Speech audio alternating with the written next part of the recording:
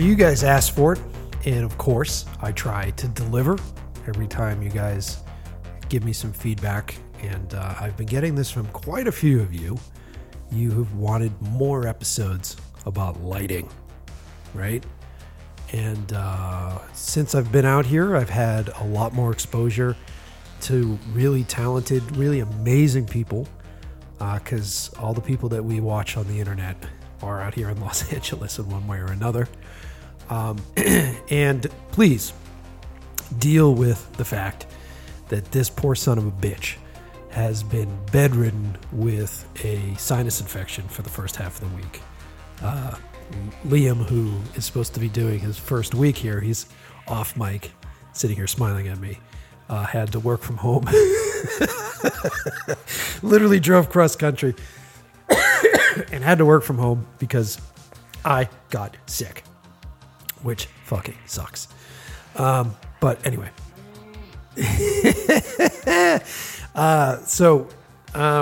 My point is, you guys wanted another episode on lighting. You know what a nerd I am about light. But I didn't want to just do the same thing. We've already done an episode with a few gaffers. I have another episode planned with another gaffer, which will get totally into the technical art science, not even the art science, the technical art of on-set lighting. But I had an experience about a week ago at this point. And when this episode comes out, it'll probably be 2 weeks ago, where I got invited to go to a lighting seminar that was hosted by one of the sponsors of the show, Quasar Science, and also hosted by Aperture. And I was invited by our guest today, Tim K. And he really didn't let me know what the whole seminar was about. Now, if you guys are in the business, and if you've ever been to NAB, if you've ever been to sort of tech seminars, they're usually pretty fucking boring. It's usually an opportunity for a manufacturer to bring you in, talk up their product, sell how cool their product is. You get to put your hands on the product, and then they somehow tell you that this is the thing that you need to own. Right? And that's generally what these things are. And I've done them on the East Coast plenty of times. So I was expecting it to be, maybe a room full of like 20 people, right? I sort of overbooked myself that day, took on too many meetings, and ended up late. And to my fucking surprise, there was a line around the building. I don't know how many people would you say were there? Like at least 150, if not 200 people. Oh, you were 15th in line. No fucking bragging. Shut up. I'm doing the intro. So we show up to this thing, and they're putting on this event that sort of exposes the truth behind RGB LED lighting, right? Now, what I should do, if I was any other content creator on the internet, I should come up with some clickbaity title for this thing, like The Lies Behind RGB LED Lighting. They've been lying to you. This should be some sort of clickbait thing to get more viewers, right? More listeners for the show. I don't know. Maybe not. The truth of the matter is, what we're going to talk about on this episode with Tim, who is amazing. He's a color scientist. He's a cinematographer. He was trained as what was it? It was a biologist, was what he was saying? A biomedical engineer. Thank you. He's a pretty amazing, very nerdy guy. Now, I have not met him in person. I've already recorded the show. I'm doing this intro now. So I expected this show to be incredibly nerdy, incredibly science-based, incredibly boring. You know what I mean? Because most of that is. When you're a creator in our field, a lot of us are more focused on the art. A lot of us are more focused on the emotion. And for me, I'm kind of that way, and I kind of feel like lights are just a tool, and they're supposed to just be a tool. And so I was a little concerned before I sat down with Tim. And I saw him do the seminar, and he was a great dude, very approachable guy. He seemed really cool in person. But still, like, what are we going to do? Am I going to pull someone here on the episode from Quasar and we're going to talk science, right? All right, so how far is this show going to go? Surprisingly, it goes to a lot of really interesting places, right? It turns out that sans the science education that he has, we both were trained the same way. We both were trained the same way in film. We both were trained on black and white 16. We come from a lot of the same roots, which I really identified with. And he's a cinematographer first. He was a photographer before that. And so he really believes in telling stories with images. And that's what he does really fucking well. And because he has his background in science, and because he has the rhythms, the systems, the repetition that comes with that, he was able to do some testing on LED lights that really caught the attention of Quasar Science, that caught the attention of everybody that works in the industry, because of a lot of the stuff that he revealed about LED units. Okay, so stick around. If you are someone that wants to know some cool new lighting techniques, if you want to learn some new tricks that are going to change your images, this isn't the show for you. If you want to know the science behind how this stuff works, if you want to understand why when you use a rainbow colored LED unit and it doesn't show the same colors on camera that your eye is seeing, this is a good episode for you, right? And what I really like about this show is it shows the route that an individual took. And we talk about this. We talk about how Tim got started, and we plot out how he got to where he is now. And in that progression, we see how all of his life experiences led to this moment. So it's a great fucking show. I'm really excited that you guys are here. I'm very happy that I'm hanging out here with Liam, and he's doing all the recording. He's watching my little waveforms go in. This is a luxury for me, because usually I'm doing that and talking to you and looking at my cheat sheet for these intros. And today I get to just be talent, which is nice. Okay, so I just want to say up front, thank you guys for continuing to support the show. Thank you for following us on Instagram, following me on Instagram at Mike Pecci, and following the podcast at In Love with the Process pod. That's In Love with the Process POD on Instagram. There you guys have been giving me feedback. You guys have been telling me what you want to hear on the show. You want more with lighting. I'm bringing you lighting. I'm bringing you the kind of lighting info that you didn't know you wanted. No algorithm came up with this show, guys. This is hard, real-life research that came up with this show. And you're going to listen to this episode. If you're into lighting, if you use lighting gear, you're going to come out of the back end of it going, holy shit, I guarantee you. So stick around. I think that's all I'm going to do for the intro. I'm not going to get too deep with it. So you know the deal. Find those noise-canceling headphones. Find a good spot. Right now, we're sitting in the living room. The sun's gone down. Oh, by the way, when you listen to this show today, you're going to hear the very best of the post-apocalyptic Los Angeles that we live in, okay?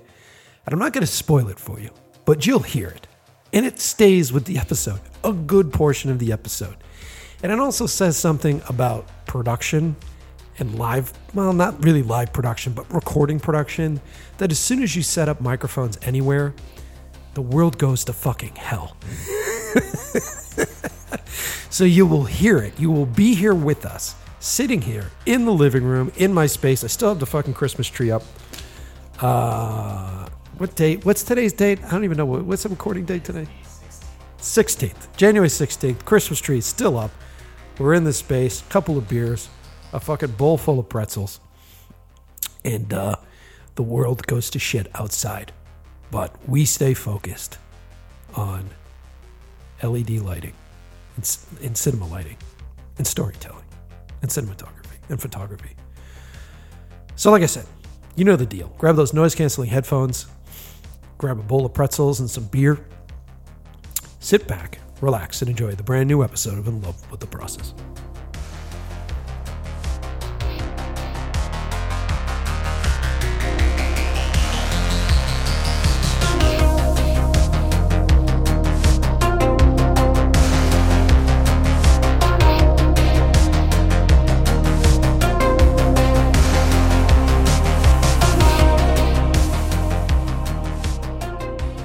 Hey, Tim, thanks for being on the show, dude. Thanks for having me. This is fun. It's super cool to have you here, especially since I've got a relationship with Quasar. I don't know. I think you know that you guys are sponsoring our show. They're a sponsor on the show. Oh, now I know. I'm so removed from all that. Yeah. So Thankfully. We promote you guys all the time. Oh, thanks. And then you invited me to that super cool lighting thing last week, which has kind of been mind blowing. Funny thing enough, my cinematographer that shoots all my movies is a guy named David Cruda, and he runs a Facebook group and now a Instagram group called the Cinematography Salon. Oh yeah, I'm on that now. Yeah. Yeah, so he runs that. Someone added me a couple months ago. So yeah. So after I went to your event, I sent I got out of there at like 10, and I sent him like late night texts because he's East Coast, and I'm just like, you're gonna have to buy gels now. And he just sent me a response. He's like, I am never buying gels in my fucking life again. And I was like, watch this video. So I sent him a video that you did. And the next morning he's like, son of a bitch. And for those of you listening at home, this sounds like an inside joke. Let's talk about your history, where you come from, where you started. Sure. Well, I'm the son of Asian immigrants. I grew up in the East Coast, in Jersey, Philly, New York, all around there, and went to school in Baltimore. Baltimore as or Balmer as the locals say over there. And I actually studied biomedical engineering. That was my undergrad major. But even then, I was like, this is not... I'm doing this because I feel like I have to. That was going to be my question. Yeah. Like, as a kid, did you sit there and go, I want to be a bioengineer? Or no. I mean, I got into a university called Johns Hopkins University, and that was what they were known for. When I got in, I didn't even know. I mean, I knew they were known for medical stuff, but then, for undergrad, I didn't know what they were for. But that was the top major that they had. And I figured, well, sure, I'll try it because I don't know what else I'm going to do with my life. And I ended up picking, everybody there says it's the hardest major in the country, which I didn't know until I was in the middle of it. I was like, oh, holy, what did I just do to myself? Out of all the things to randomly pick. But as my creative outlet, because I even in high school and growing up, I was equally kind of, my SAT scores, I had the same score in both math and literature and literature, and I liked both equally. So that's why I was so confused. I just didn't know what to do. But I would just, on my off time, instead of, I was a social butterfly, but I also loved to, on my own, my little escape was I would go to a floor in the library where they had all the DVDs and movies, and they had little booths with headphones and stuff, and private TVs. Kind of sounds shady. No, but I would watch. But I would watch. I would go through all these lists. The best movies of whatever the century. Right. Watch Citizen Kane. I watch 2001, and from that to Seven Samurai for the first time, and I was like, why would anyone watch this? It's so boring. can't handle more than half an hour. I'm falling asleep. And then I was like, I gotta fight through this. And then I watched through it again, and by the fourth time, I was like, this is amazing. How'd you not want to see this? And then, so that was kind of my introduction into, wait, I love this. This is not just a thing I'm into. I grew up loving movies, but this was the next level. Even when I watched Shaft, the original 70s Shaft, and I was like, this is really interesting, and not just on an entertainment level, but just the vibe, just all the stuff that it was. So that was kind of the genesis of it all. And but then I thought I wanted to be a musician, and I had already been into audio, did a lot of audio stuff, and front of house of concerts. I played guitar. I grew up playing trumpet and did all that stuff. So I thought, okay, I go to New York. After I got into grad school, and between, grad school, because I thought I had to, and it was a disaster. I quit after a semester and a half. But I thought I was going to be a musician, so I was taking guitar lessons and gigging and trying to find bands, and it was just It was so hard for me to admit that I was not meant to do it. Really? To be a musician? Why? Why were you not meant to do it? As a profession. You know, like you can never take that away. You know, I love music, but you know, I just remember like taking guitar lessons and with this incredible guitar teacher, Eli Menezes. He was actually a really accomplished session player, about the same age as me, actually. Wow. Already, he's from Brazil and he's touring around the world and with all these big artists, and you know, it was just like this Upper East Side apartment, and he's just barely scraping by, and not Upper East Side isn't the rich Upper East Side. I'm talking about like Spanish Harlem kind of. Yeah. And I was just like, oh my goodness, like you are so much better than I could ever be.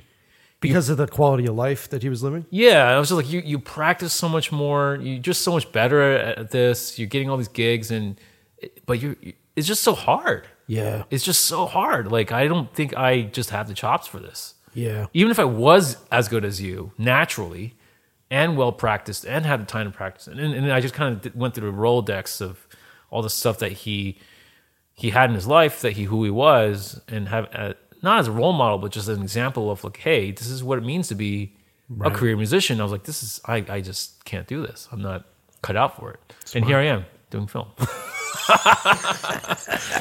But ultimately, like, it was good because I respect him. I still do. I mean, I think like I respect music. I'm not saying it's definitely not a looking down on it, but it was the opposite. It was like, I just don't think I'm good enough. I don't have the passion enough to practice that much. Yeah.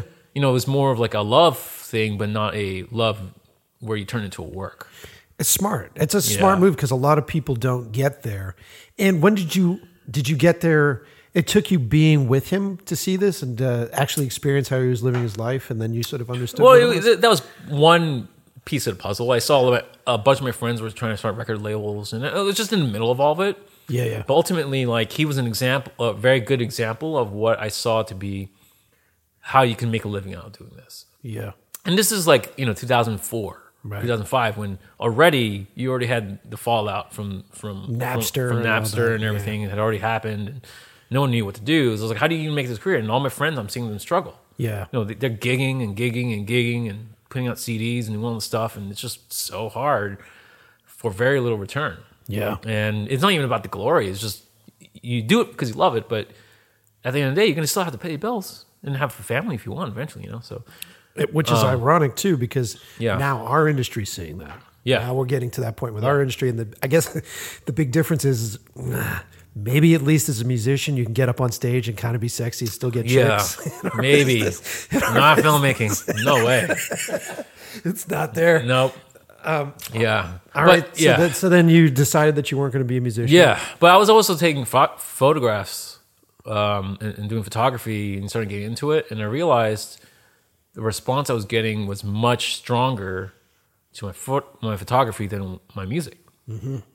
And then I kind of put two and together. Wait a second, I'm decent at music because I visualize it in my head, and that's the construct that I used to get into music. Was I see it in my head, so I was a visual thinker, and when I started getting photography and I went to the library and looked up just see who are photographers that in history and went through all their books and picked the ones that I liked and got really into them. I would study them, and then Bill Eggleston was one that I really liked a lot, and they just come out with a documentary and went to see that in the Village in New York City, and I was like, wow, like he sees the world the way I do. Yeah, and not to say that I have delusions of grandeur that I would ever have the level of artistry that he has, but it was that kind of democratization of, hey, if he can do it, I can do it too, sort of feeling. Just the way that he kind of cased the scene and looked at it, and just the way he would position himself and move his body around is pretty much exactly how I photographed places. And it just felt right. It must have been very empowering to actually see that. And just to see that him do that activity was a huge inspiration for me. Yeah. So... and also just, I think because I connected to his art, because it was a kind of abstractness to it that it just looked like it's nothing initially. Mm-hmm. And then but there's something intangible and striking about his his use of color and composition and themes and so on that I resonated with, and I was trying to become that. Him and Henri Cartier-Bresson. I never took French, so I destroyed that. Dude, I don't. But it was just that the decisive moment Yeah. versus the studied Eggleston approach, which he just kind of really just studied and then sniper, like he took the shot kind of. Then I was kind of like that, and so both that, and then I started doing wedding gigs, and I started doing concerts and just street life, and it just like went 200% in. I loved it. So this is all still photography at this point. It's all still photography, yeah. And then I decided I'm going to buy my first digital SLR because it was starting to get more viable at the time. Yep. And I literally bought it the day that the third prequel came out in New York City, Revenge of the Sith. And I remember it because I was walking to B&H and there's the Lowe's on 32nd Street. Yep, I know it. 34th or 32nd, I can't. 34th, I think. And there was a long line of block, and I thought it was like, wait, it was Wednesday.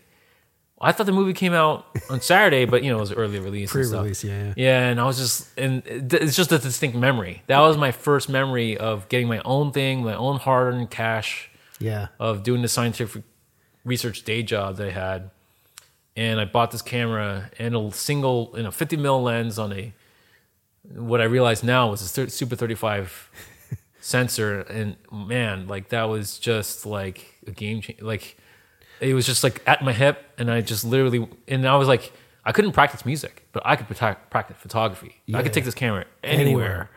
And I started getting into then doing film photography. Then I took a class at SVA, and it just kind of snowballed from there. So that was kind of the genesis. But I did this because I knew that this is going to be my career. It wasn't just like this is a hobby. Like it was either I bought a Fender Bassman amp or bought a camera. Yeah, smart.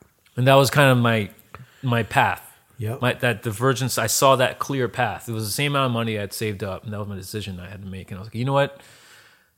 I like this better anyway. I'm better at it, and I'm going to go somewhere with this, I feel like.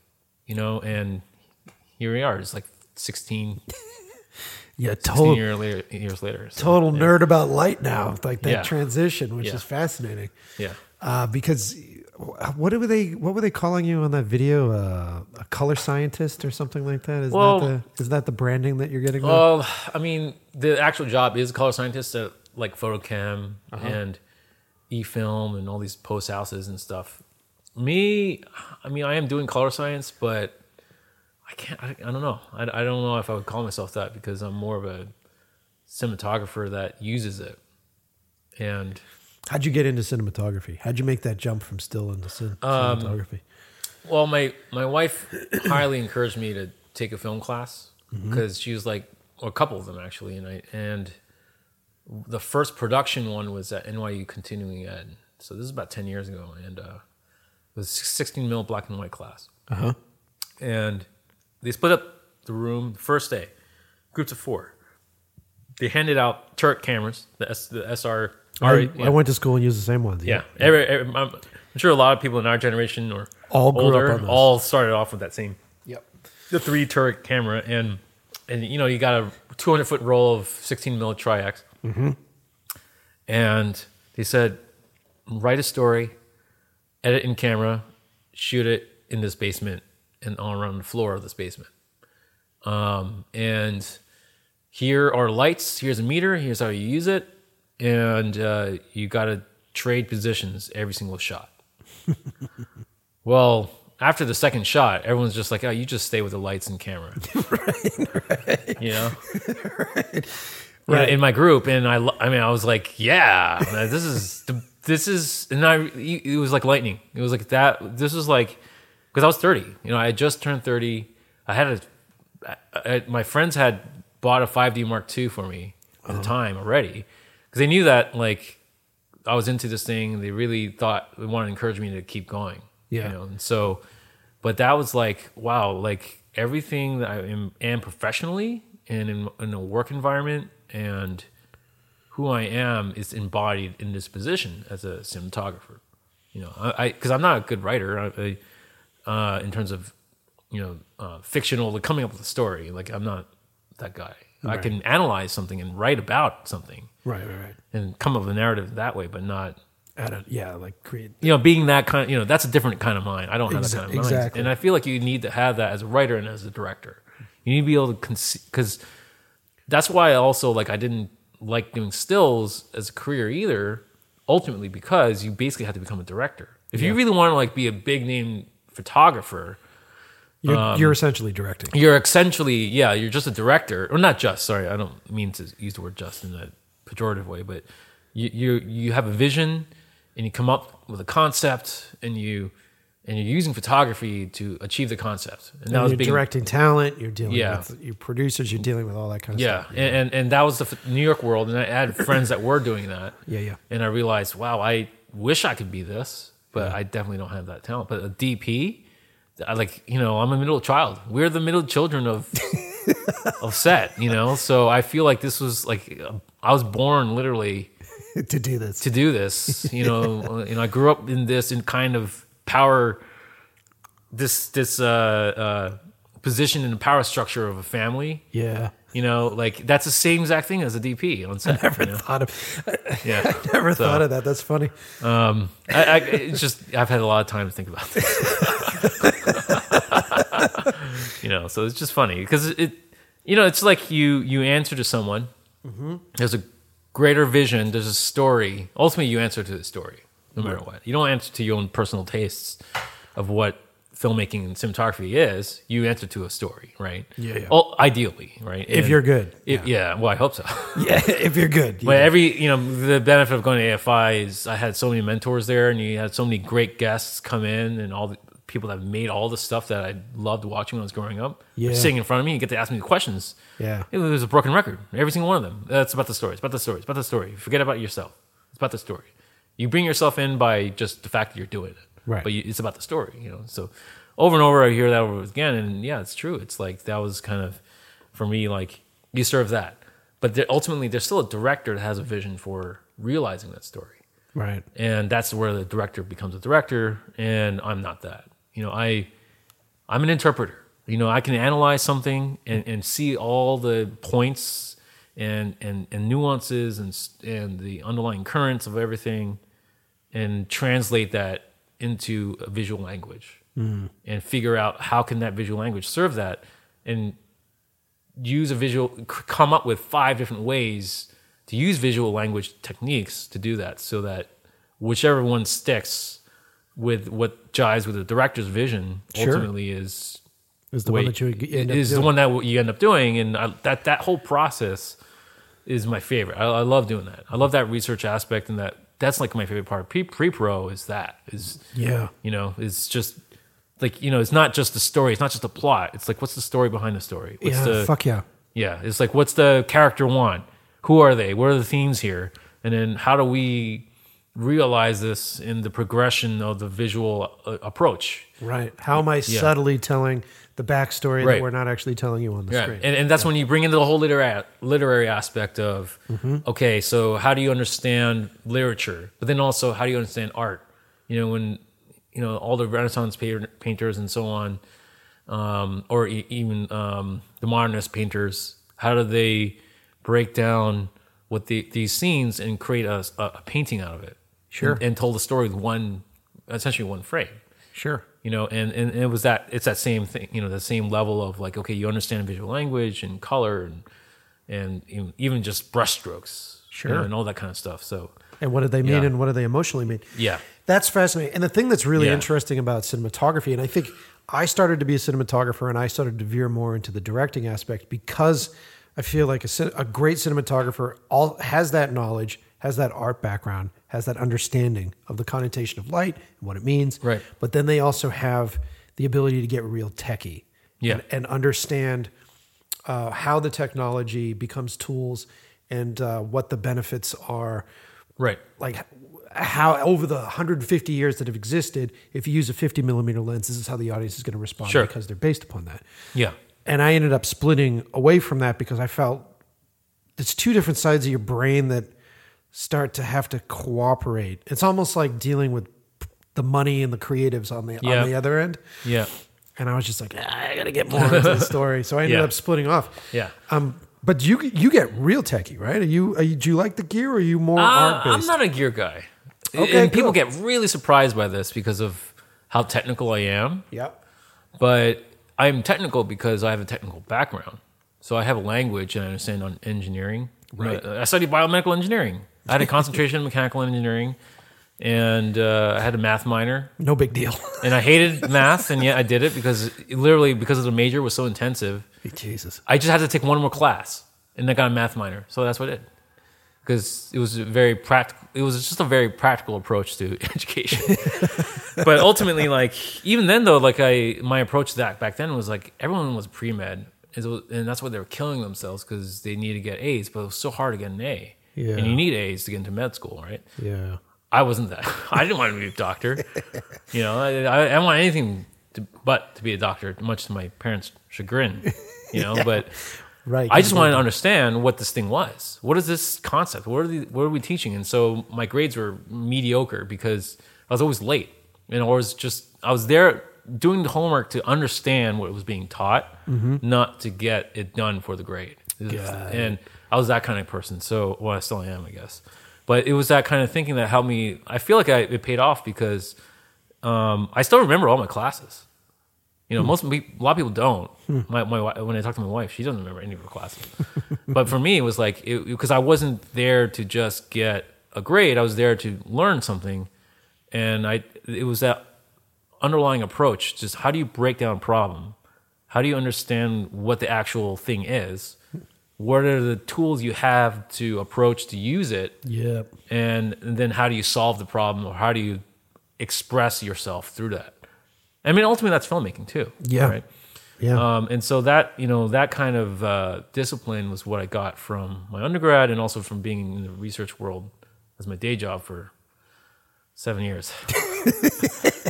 Oh my God, it was. I don't know why I'm chuckling so much, but you just came in here today with such a pure exhaustion.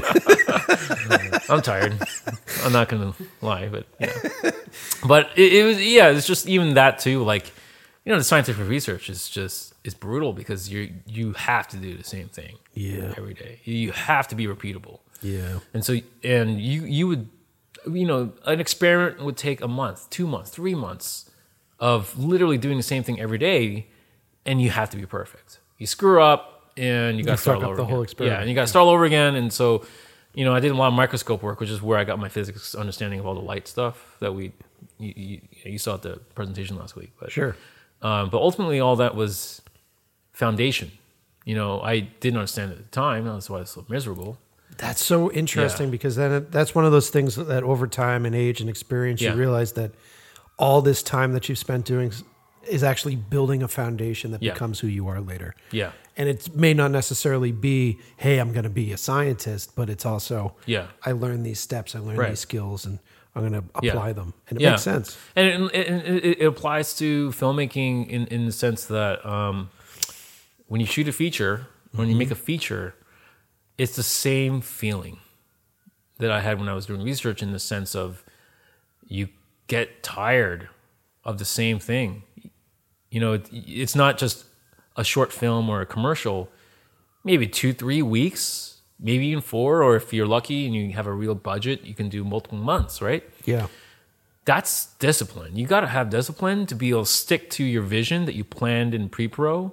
And then you're just grinding that fucking and thing grind out. it out. But it's hard because you get bored on set. Yeah. Not in a bad way, but you just want to spice it up a little bit. Yeah. You want to make it more interesting. You want to, we haven't done it yet, but let's add that backlight in there.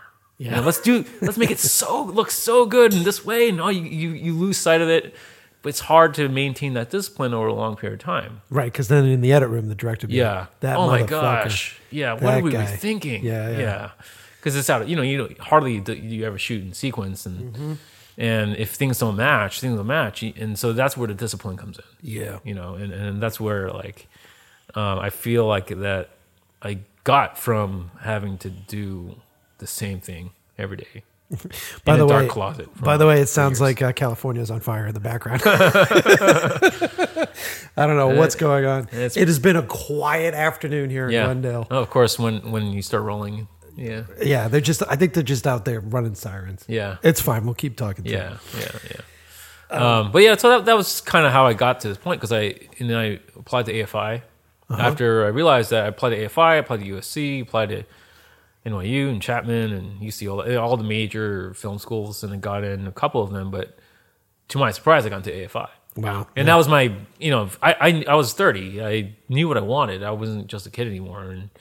And AFI is a conservatory. You go there specifically to study a craft of whatever craft you want to study. You don't get a general education and decide later. So I was surprised I got in. And then we packed up and moved here, and that's why I'm so tired. 9 years later. So yeah, still cranking away, right? Yeah.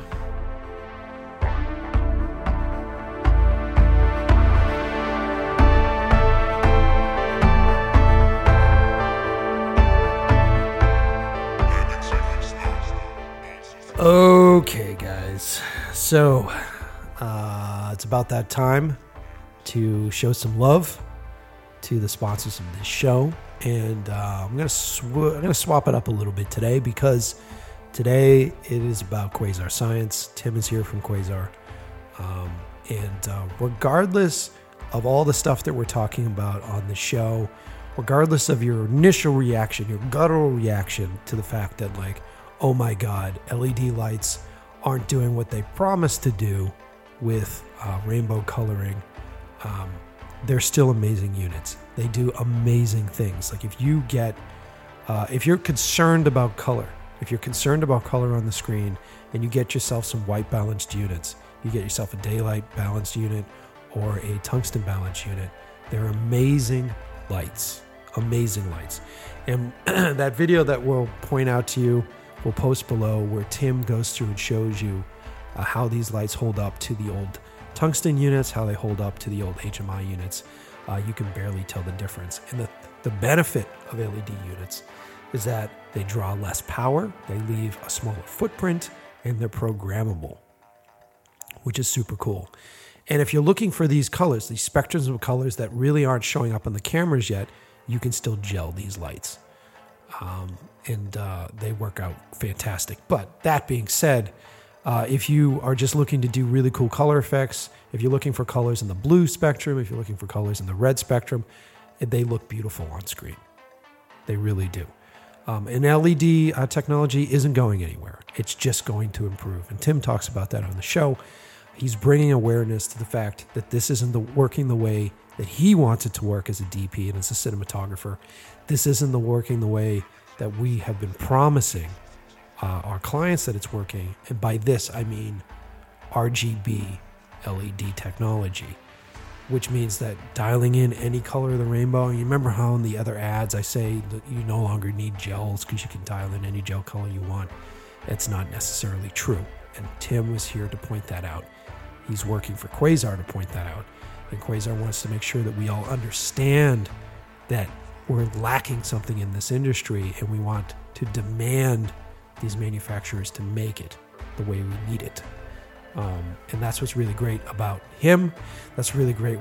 That's what I respect about Quasar Science. And as Tim says on the show, this company was created and is run by guys that are working gaffers, that are working light techs, so they know what's up.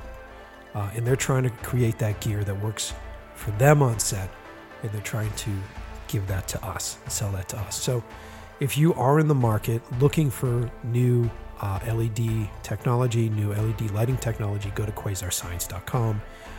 There, I think you can reach Tim at Quasar Science. I think he listed that in one of his videos, that you can reach out to him with questions.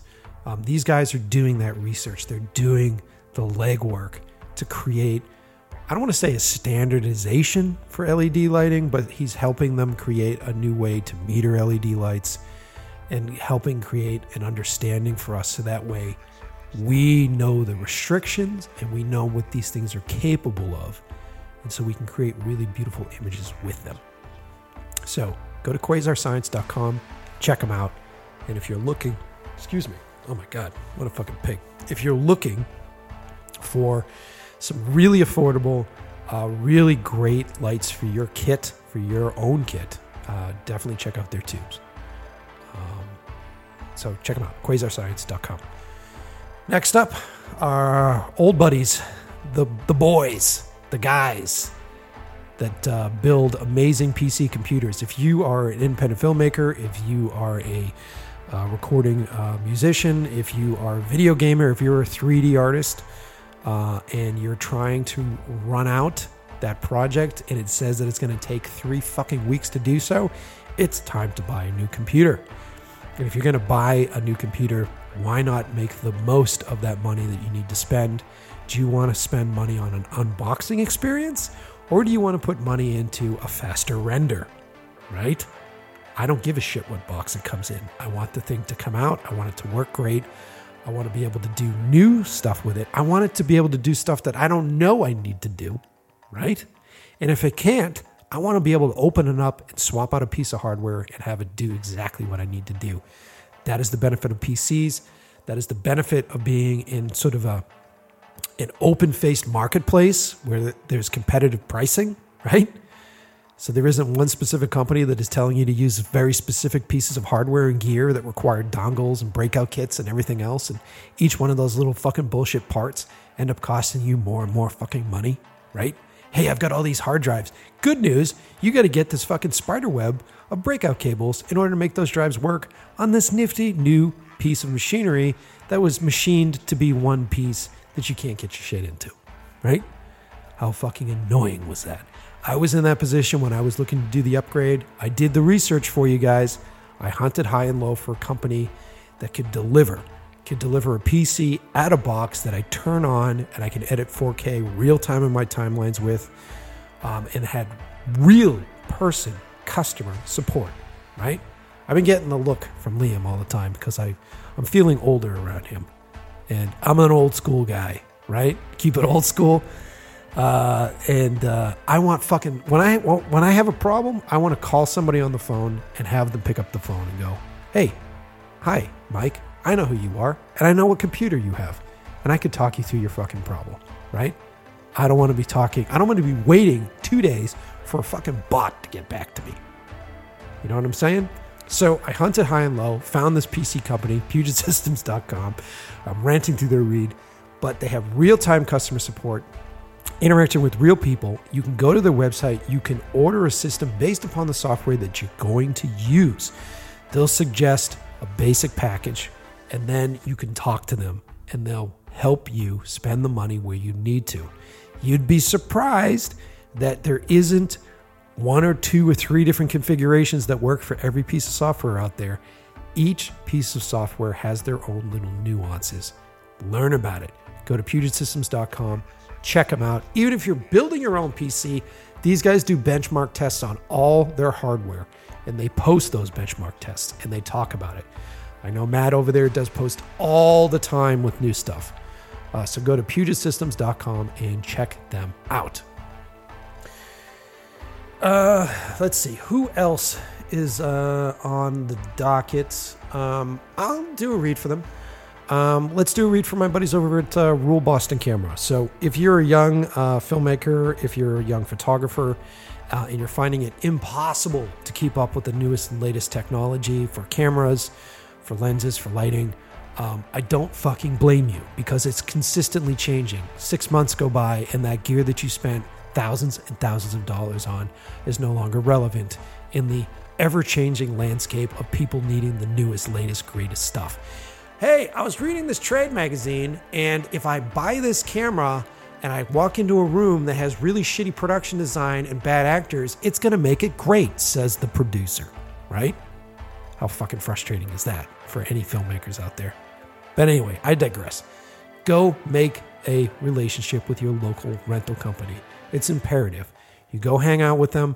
If you're on the East Coast above New York, Rule Boston Camera. They're in Boston. They're amazing. They cover like Maine, Connecticut, all these different places. They're a perfect spot to go learn about the latest and greatest gear. Their shop is filled with all these cameras that are making the movies that you love and that I love. You can go in there, schedule a time to get your hands on them. They actually run training seminars and courses and tests, and they do all sorts of really cool shit. you can learn how to use it. So that way, it's not all bullshit when you tell your producer that you know how to use it, right? Go check it out. Go to the local rental house, play around with the stuff, go to Rule. They are fantastic for it. And here's the benefit of a local rental house. There are plenty of new rental options online. But when you rent a piece of equipment, you go to set and you've rented it online, and you go to set and it fails, you're fucked. Okay? But if you're renting from a local rental house, you can call them on the phone and they will literally drive you out a replacement. Remember that. Okay? Rule. Boston Camera. Go to rule.com. And okay, so if you want to support the show, please, there's a bunch of different options on how to do so. This is when I'm going to do the Audible pitch. If you haven't done so already, if you haven't been listening to another podcast and they have convinced you to sign up for the 30-free-day trial with their thing, if you haven't done that yet, please do it for us, right? If you go to, excuse me, too many beers, I'm going to burp. Oh, God, fucking pig. If you go to audibletrial.com /in love with the process, there you can sign up for a 30-day free trial of Audible, which comes with a free book. Gives you access to these amazing content that they have. They don't call them books on tape anymore. They're called like audiobooks, or I don't know what they call them, but they're fantastic. They also have like podcasts. They have all sorts of different stuff. Sign up for the 30-day free trial. You can get a free digital audio book, I guess is what they're calling them. Yeah, okay. I got a thumbs up on that one. I've done it. It's great. I mean, I live out here in Los Angeles right now, and so the sad truth of it is that I'm in my car for 3 hours a day. In that amount of time, I'm either listening to podcasts like you guys are listening to this show, or I'm listening to an audiobook. And it's the best thing to do. Everybody that signs up for that 30-day free trial who hasn't already done so, we get some loot. After 30 days, if you dig it, which you probably will, stick around. If you don't, cancel it. Doesn't cost you a fucking dime, and we still get paid. It's the best way to put money in our pockets without costing you anything. So like I said, go to audibletrial.com /in love with the process. Links below. For those of you who are on your iPhone and the links aren't working on your iPhone or whatever the fuck the case is, go to inlovewiththeprocess.com. Click on any of the episodes, but you can click on this episode directly and you'll be able to see all sorts of images and links and shit, and there'll be all the sponsor links there. So if you go to inlovewiththeprocess.com, you'll find all that. And also on the inlovewiththeprocess.com website, in the sponsor page up on top, for those of you who've never used the web before, click over to the sponsors tab, and there we have a deal with Capital One. So if you're someone who doesn't know how to manage your finances, if you're someone that is up all night spending money on Amazon and you can't afford food, then please do not listen to me. Do not take any of this. I don't want to be the guy that puts you in credit card debt, so I'm not going to suggest this to you.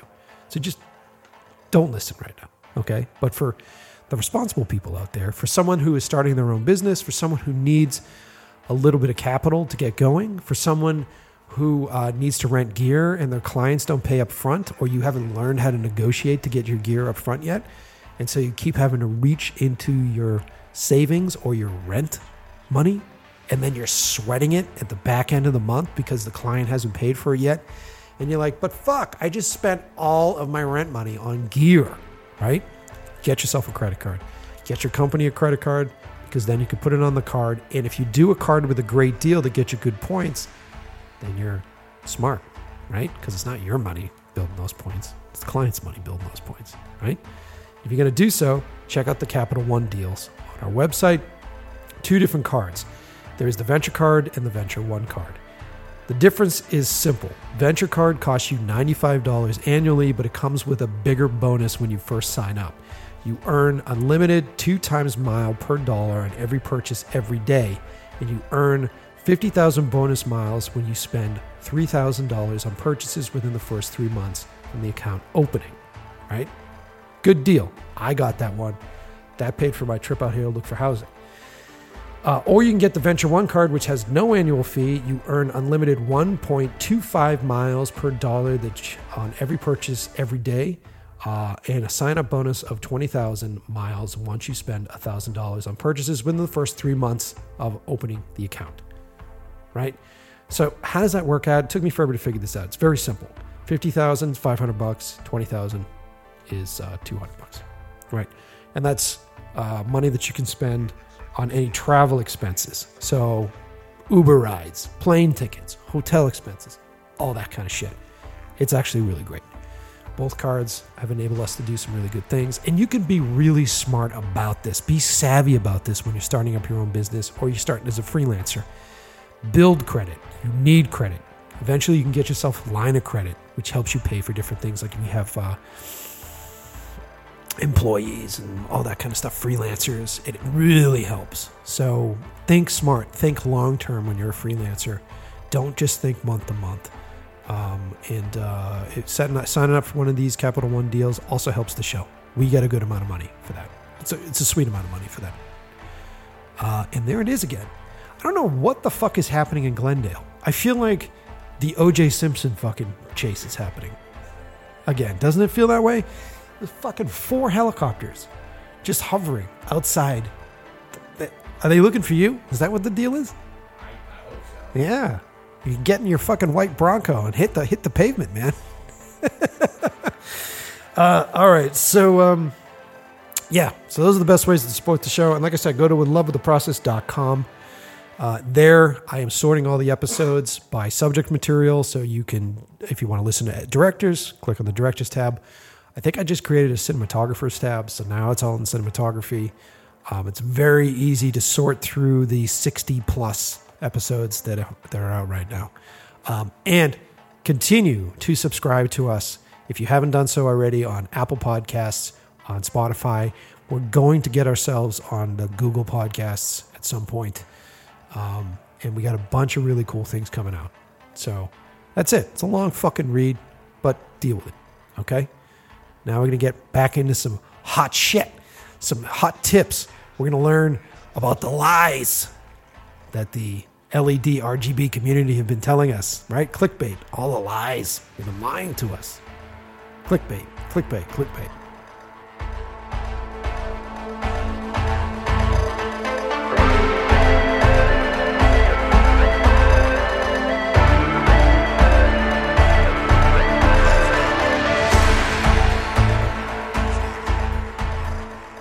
So you started to shoot, so after you went to AFI, you started to shoot professionally, and then you were doing commercials, you're doing music videos, you're doing short films, and then you started to do feature stuff, right? Yeah. And, like every era, you've got your own way in, and I would say, up until probably the early to mid-'90s, the way in for everybody is Roger Corman, and I just... my mentors worked, got their start through him and his production company. Everybody, like Scorsese and all those guys. All these guys, they started off because he was just cheap. You just grind all this just low level, stuff, but you're doing narrative filmmaking, Yeah. And because you do it you learn it by doing it, right? So, sure. Which is the AFI model, which is why I wanted to go there. But then after I got out, I realized very quickly, I learned very quickly how to be a DP at AFI, and they do a very good job teaching it.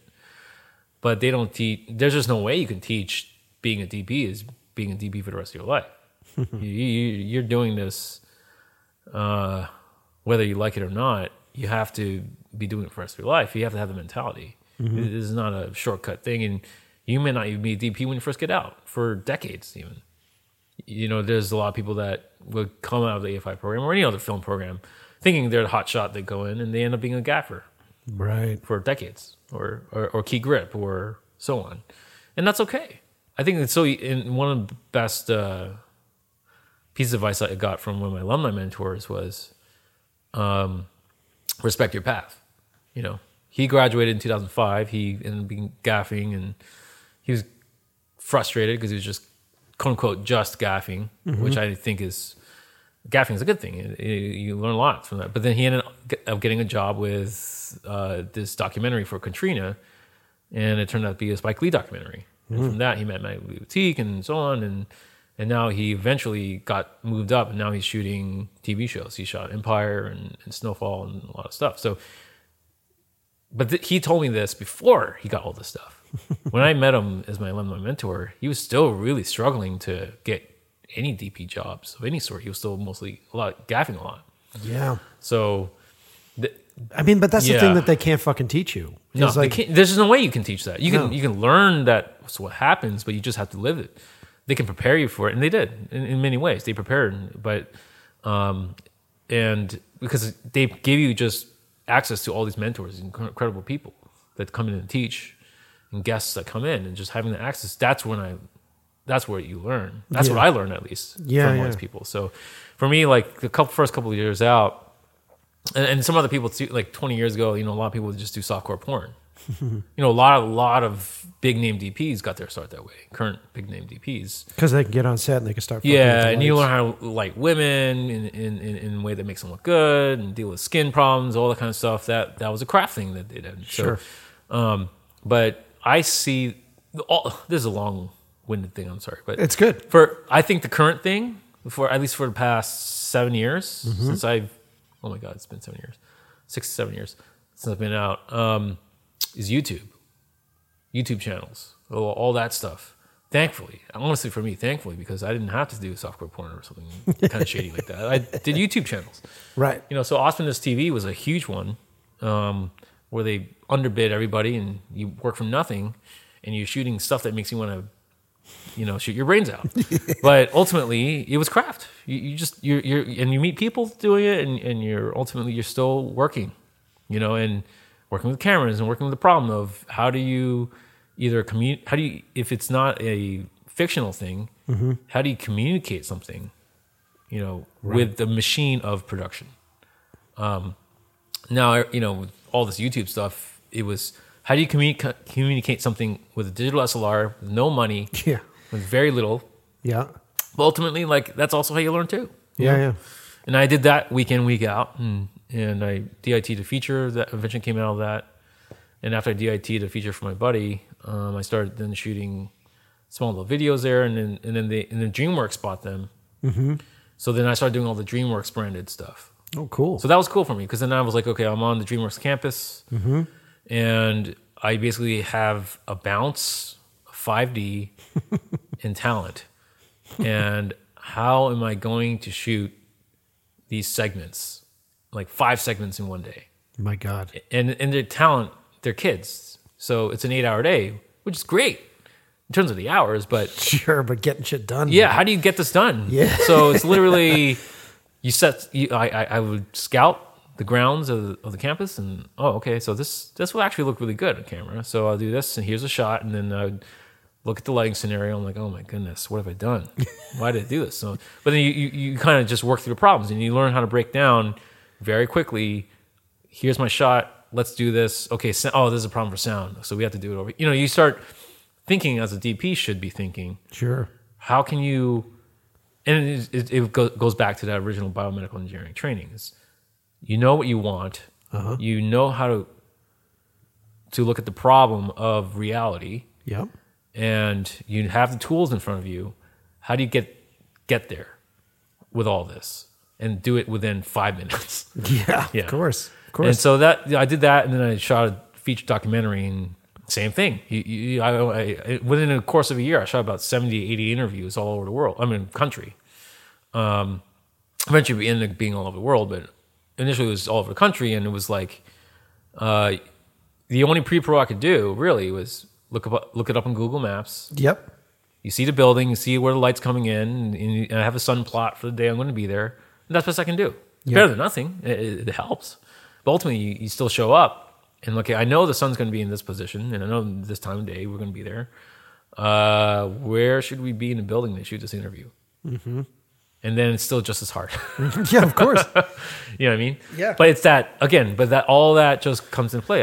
Deacon's got to start doing his doc, and a lot of people do, because for good reason. I did docs for fucking 12 years. Yeah. So like it's And walking into like an office building and Yeah. being like, how do I make this fucking cool? Yeah. And like, how is this interesting? And, how And does it's this got tell the like, story? overheads. And and it's all like- the same thing. And Yeah, exactly. And how do I light this the right way? And how do I bring a package that's small enough that I can fit onto a fucking cart that I can Yeah. roll in? And Yeah. Or even if you had a cart, I mean, yeah, or put it on a plane. What can you put on a plane? What can you do? yeah. And most of the time, I mean, I think what I learned from that is really how do I take away light to give me what I want Okay. versus the other way around. Yeah. And then I mean, thankfully, technology had improved up to the point where digital cameras were able to do 800, ASA and above. Yeah, yeah. And then so I'm shooting at 1.4 sometimes. Sure. But ultimately, I mean, nowadays there's no excuse. You got autofocus that works. You touch a screen and it stays there. It's amazing, Yeah. Even then, I was just still like, I still was pulling on focus and got peaking and all this stuff. Oh, that stuff. Yeah. All the science shit starts to get in Yeah. the way. Yeah. Yeah. So, but that I love it. It's just that's how it all kind of came together for me. And since then, but that's the grind. It's not fun. Well, it's fun. Sorry, it's not fun in the sense that it's not. You don't have big budgets. You don't have big crews. It's just you and the camera. But that's where the fun is. I feel like Sure. You just find. You got I had have a director and have a couple people, and we're in a team, and we want to communicate something or capture something. Yeah. How can we do it? Sure. I love that's filmmaking in its essence. Yeah. Yeah. So I always go back to cooking with it because I feel Yeah. like it's the same kind of yeah, thing. and I It's love like, to cook too. So it's just kind of Yeah, well, good. See, Yeah. there you go. Yeah. Like for me, it's that time that you're experimenting on your own. You're Yeah. not serving it to anybody else, and you're Yeah. like, what does this taste like, and how does this feel? exactly. Yeah. That's when it's really exciting. Yeah. And then with docs, that was fun because I felt when I did docs, I felt like there wasn't the pressure of a narrative. Because you're usually just trying to impress like one producer, one Yep. director, your talent, or people that have never been on camera anyways. Yeah. So they're usually kind of drama free. Yeah. And so then you're just learning about how people look on camera. You're learning about how people move and how you should be and how you should be. Yeah. How much do you want to affect the subjects with what's going on? Yeah. What are they doing? A fucking criminal chase out there right now? There's helicopters. There's police cars. There's something. Maybe it's got to be a fire or something. It's got to be something. Yeah. Yeah. I love it. We're going to go right through Yeah. it. But yeah, I mean, like for me too. What was I going to say? There was. What was this? Oh, I just missed it. That helicopter thing just threw me off. I had something important to say and I totally forgot. Well, we were talking about docs and how like Yeah. like being in that experience. Oh, that's right. Yeah. Because the thing with AFI, it's strictly fictional narrative training. Yeah. It's quote unquote cinema at its highest form that they're trying to teach you, right? So, but I came from a stills background, and I was trying to figure out how do I take what I love about stills and bring that to filmmaking, and that's where doc, when I started doing docs after I graduated, that's when the two came together. Yeah. That's when I realized, so you can have visual design, you can have a preconception and your viewpoint, but still be freewheeling about it. Yeah. And I because when I didn't realize it when I was doing photography and doing weddings, and I approached it like I was a documentary filmmaker. Yeah. I would always look at the place and look at the scenario going on, and I thinking, okay, like this is the situations and what people are thinking. This is what they're going to say. I can predict usually where they're going to end up Yep. by their body language, and then so I'm thinking, okay, compositionally, how do I compose the shot? And there's a light there. Okay, so it'd be interesting if it was a backlighting the whole entire thing. So I'm going to go to the side of the room where it's backlighting. Oh wait, they just moved. So it's just that constant ebb and flow of reality that I got used to already as a stills photographer. Sure. And that's what you do when you're doing doc. I always felt like Yeah. a hunter when I was doc. Yeah. Because Same you're thing. sitting there, Yeah, you're like, exactly. I have no fucking control over what's happening in front here, but Yep. I only have control over the perspective that Yes, we're capturing. exactly.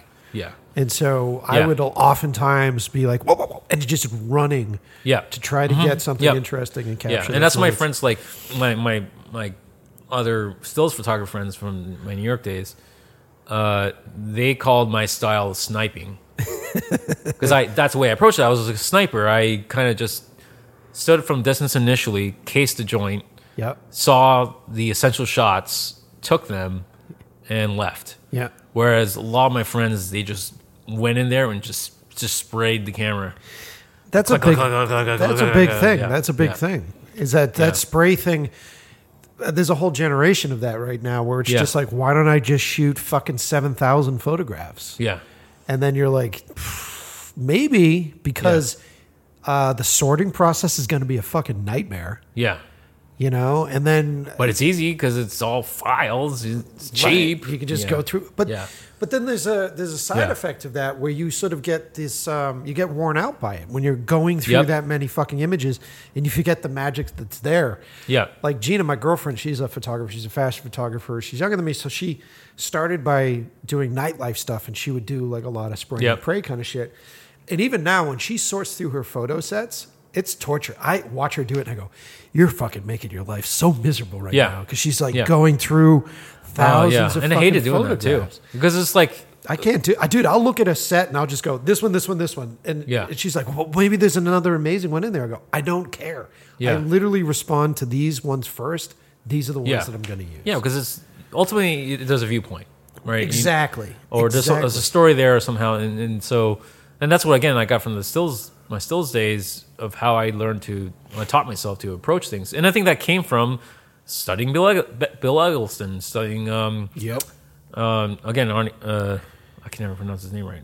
Bresson, all these, Yeah, I'm not gonna be able to help you on that. all these stills photographers that I really liked. Ernst Haas was the other one. Ernst Haas was another one favorite. A lot of people don't know him. I don't know. It's Haas, and it was Ernst.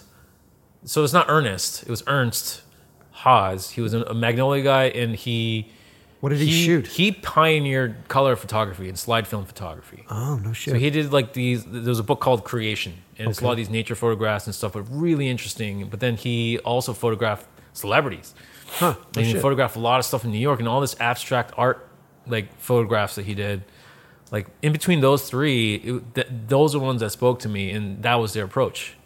They studied the world, Yep. and they saw it in their own way, and they didn't do spray and pray. But even and I've been to MoMA, had our Cardi Bresson retrospective, and they showed contact sheets and cool. negatives and all that kind of stuff.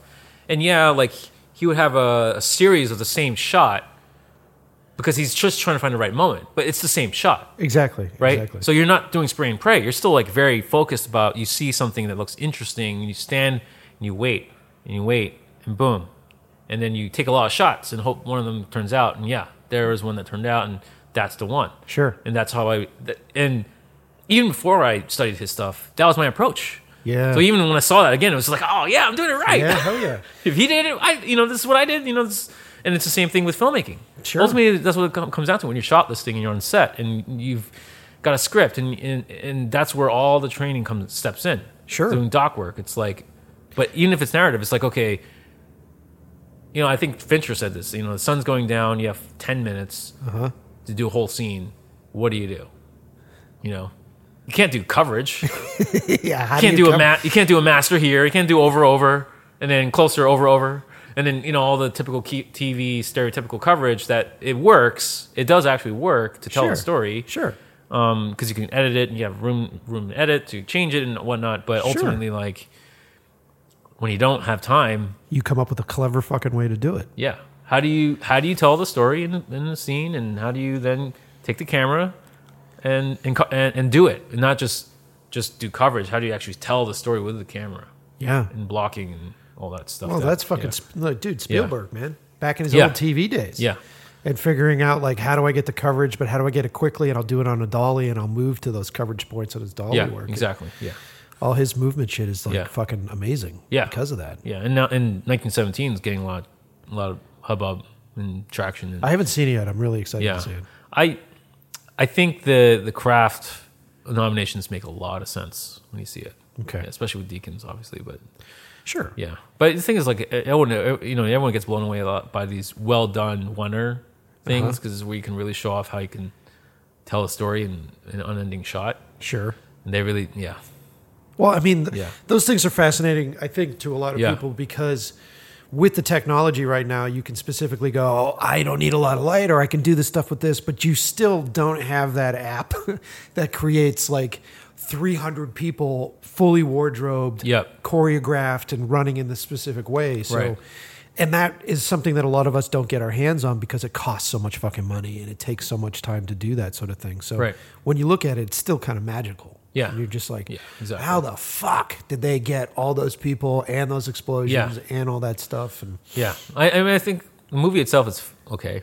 Yeah. I don't think it's as... It feels like a very sort of simple... It is very simple. Yeah. It's just like, when Saving Private Ryan came out, it was, again, craft level up to wazoo, and gorgeous and very well done. But at the end of the day, it was just, the story itself was, it was very bare. Sure. Really. Sure. When it came down to it. You had all these themes and little interstitial stuff and whatever, but ultimately, like, even then, I was 17 when it came out. I was like, that's it? So they got this guy and they got to get him out of here. Yeah, it's just like, that's it. Yeah. And whereas like Thin Red Line. Oh my God, that movie. Thin Red Line, that's said something as a film, so it's just the same thing in 1917. It's incredible. It's incredible in terms of the craft and oh my gosh, yeah. So like, there are some things in there just like, I'm still thinking about. Yeah. In terms of craft level, just shots and sequences, and you'll see. I'm pumped. I'm pumped. Yeah. I'm pumped to see it. But that being said,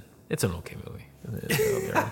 Well, we live in a time period right now where we have a lot of stuff that is devoid of craft. A lot of stuff that is like just sort of the coverage shit that we were just talking about, where it's like, look, all you got to do is get the fucking right camera, get a guy in there that knows how to light, and fucking bang, bang, bang, bang, bang. And that's what you're getting a lot of. And I think it's a very cynical sort of attitude. Yeah, I know. It's in there on me. But but then when you look at the quality, especially in cinematography, so you look at the quality of these TV shows and of these Netflix series and all this stuff, and how gorgeous a lot of this stuff looks. It's uncanny to me because they're literally shooting in a course of like 2 weeks. Yeah. An hour's worth of fucking content. Yeah. That you're looking at going like, fuck, man, you're 30 minutes shy of a feature. And you did that in like a few weeks. Yeah. Like, that schedule must be insane. It is insane, yeah. They're doing 16, 18-hour days. Yeah. Like The Boys, the first season of The Boys on Amazon. I think half of it was shot with, one of our owners, the one in Boston, the one that lives in Boston, he shot, I think, half of the season. Oh, really? So I was talking to him about it, and he was like, "Yeah, it's just, but the hours were just brutal. They just used crew and abused crew because it's 16-hour days. Minimum. Yeah. And they pay you for it, but then you hit like day 2 of that, and you're just like, how much is this fucking worth? Yeah. And I'm surprised they're allowed to do that now, especially with all the deaths and shit that were happening. Yeah, I don't know. With the crews, it still keeps happening. And that's the sad thing, unfortunately. Is that a lot of times producers lose touch, line producers or the money men lose context. They lose context and they just see it as numbers and they're just trying to get the numbers to be optimized, so to speak. Sure. And they'll just say, oh, it's just grips. Oh, it's just juicers. Oh, it's just, the kind of, they lose sight of the fact that it's people. They're humans, yeah. Yeah. Which is really sad. But, which is interesting because then it's on us to do that. It's on you to do that as a department head. It's on me to do that as a department head. Yeah. And we're sort of like processing the fact that like my paintbrushes have personalities. Yeah.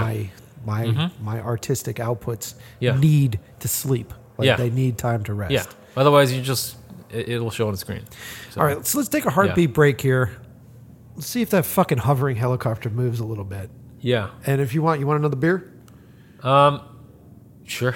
All right. Let's take a break. I wasn't even thinking about it, but yeah. All right. This is a good tactic. I'm totally just like. It's good. It's good. Oh. This is what we do. We're just chilling, man. Love it. Okay, we're back. Got a couple new beers. And turns out that you guys are going to enjoy the helicopters with us for the full fucking episode. Because what did we see? How many were there out there right now? There's like 4 or 5 overhead. Yeah, and I think they're like news choppers, right? They look like news choppers. Yeah. So something's happening. Right over this house. Literally right over the house. So fuck it. You guys get to be here with us, man. So let's catch up a little bit. So, and I just want to, because I've found all the stuff that we've talked about so fascinating, and I just want to sort of go into the quasar stuff, and then we'll go in and out of it, because I feel like there's a ton of information online. You've been doing a ton of information about this stuff, but I think a lot of my listeners haven't listened to it. And a lot of my folks know how much I love light. I'm a huge light nerd. That was one of the reasons why I wanted to be a photographer. Sure, yeah. I think that light, to me, good light in natural surroundings is almost like great food. Yeah. Like it really affects everything. It's like steak, you know. Yeah, dude. Totally. Or it's like hollandaise on the steak or something. You know, it's just like it's like that parsley butter that they just put on top, and you're just like, this is. That's why I said hollandaise, because I mean, like, the French are just wonderful. How do you make mayonnaise with butter? You know, other people make mayonnaise with like some neutral oil, but when you make mayonnaise with butter, it's just heaven. I talk about French food all the time. I feel like most of their shit is designed because it was at that period of time where meat was going shitty, and like they had all that crap, and they're like, how do we douse this with creams and stuff so that you don't realize that what you're eating is rotting meat? And when you get like a 3/4 back, you know, light come in, and you add a little goldenness to it, and it's just like, oh yeah, that's the hollandaise right there. It's just and you feel it at the same level. At least I do, where I sit there and I'm just like, this is such a good fucking steak. Yeah, you know. And in life too, like the thing that's so sexy about California, which being an East Coaster, by the way, and being a shooter for the East Coast, and working for the ad world, where they go, can we make this look like a California sunset? And you're just like, I don't understand how easy it is. And then you come out here and you see it, and you're just like, they just turned the fucking cameras on. They went outside, man. Yeah, like it's insane, the quality of light difference. Yeah. Well, it's because it's all the smog. You basically just add an opal on top of everything. So. I was hanging out a month ago with a couple of big photographers. We were walking down the beach, and where were we? We were down in like Malibu or something, and we were walking down the beach, and they look up and they're like, look at that sunset. It's all beautiful. It's all reds and stuff. I go, yeah, it's because the fucking fires. The fires are just like diffusing that. Have you hiked up to the top of Griffith Observatory, the mountain behind it? No, I haven't done the mountain behind it. So you hike up to when you hike up to the top of that mountain, that's when you really see smog. Yeah, because it looks like an ND grad. Really? That's how distinct it is. It's like on some days, like, because I used to live right next to it, so it looks, you could see the thick band of brown or gray hanging above the horizon, and all of a sudden it's blue. Wow. That's how striking it is. So I'm like, this is, we're going to go into it, but ultimately the atmosphere is a filter. Sure. And that's why the LA light is, it's got this smog, and it's being filtered with color and a certain quality of light to it. So, right, and then we're in a different part of the country that doesn't have that. We're trying to recreate that outside, and we're like, okay, let's try to figure out how to do this. Yeah. So, how did you get hooked up with Quasar? Well, I had sworn off LEDs because they just look so bad, you know, when I started out. Yeah. And then the Academy Motion Picture Art, you know, the Oscars. Yeah. The people at the Oscars, they have a Science and Technology Council, and that council organized a color science of LED sort of. They had done all this research, and they organized this talk and this research back in 2012. And I went to that, and I was like, oh, this is... And they were like, yeah, it's bad. They basically said everything sucked. And, so for LEDs, they said everything sucked? Well, yeah, and they showed why and how. And that was kind of a genesis behind all this, because it was ingenious.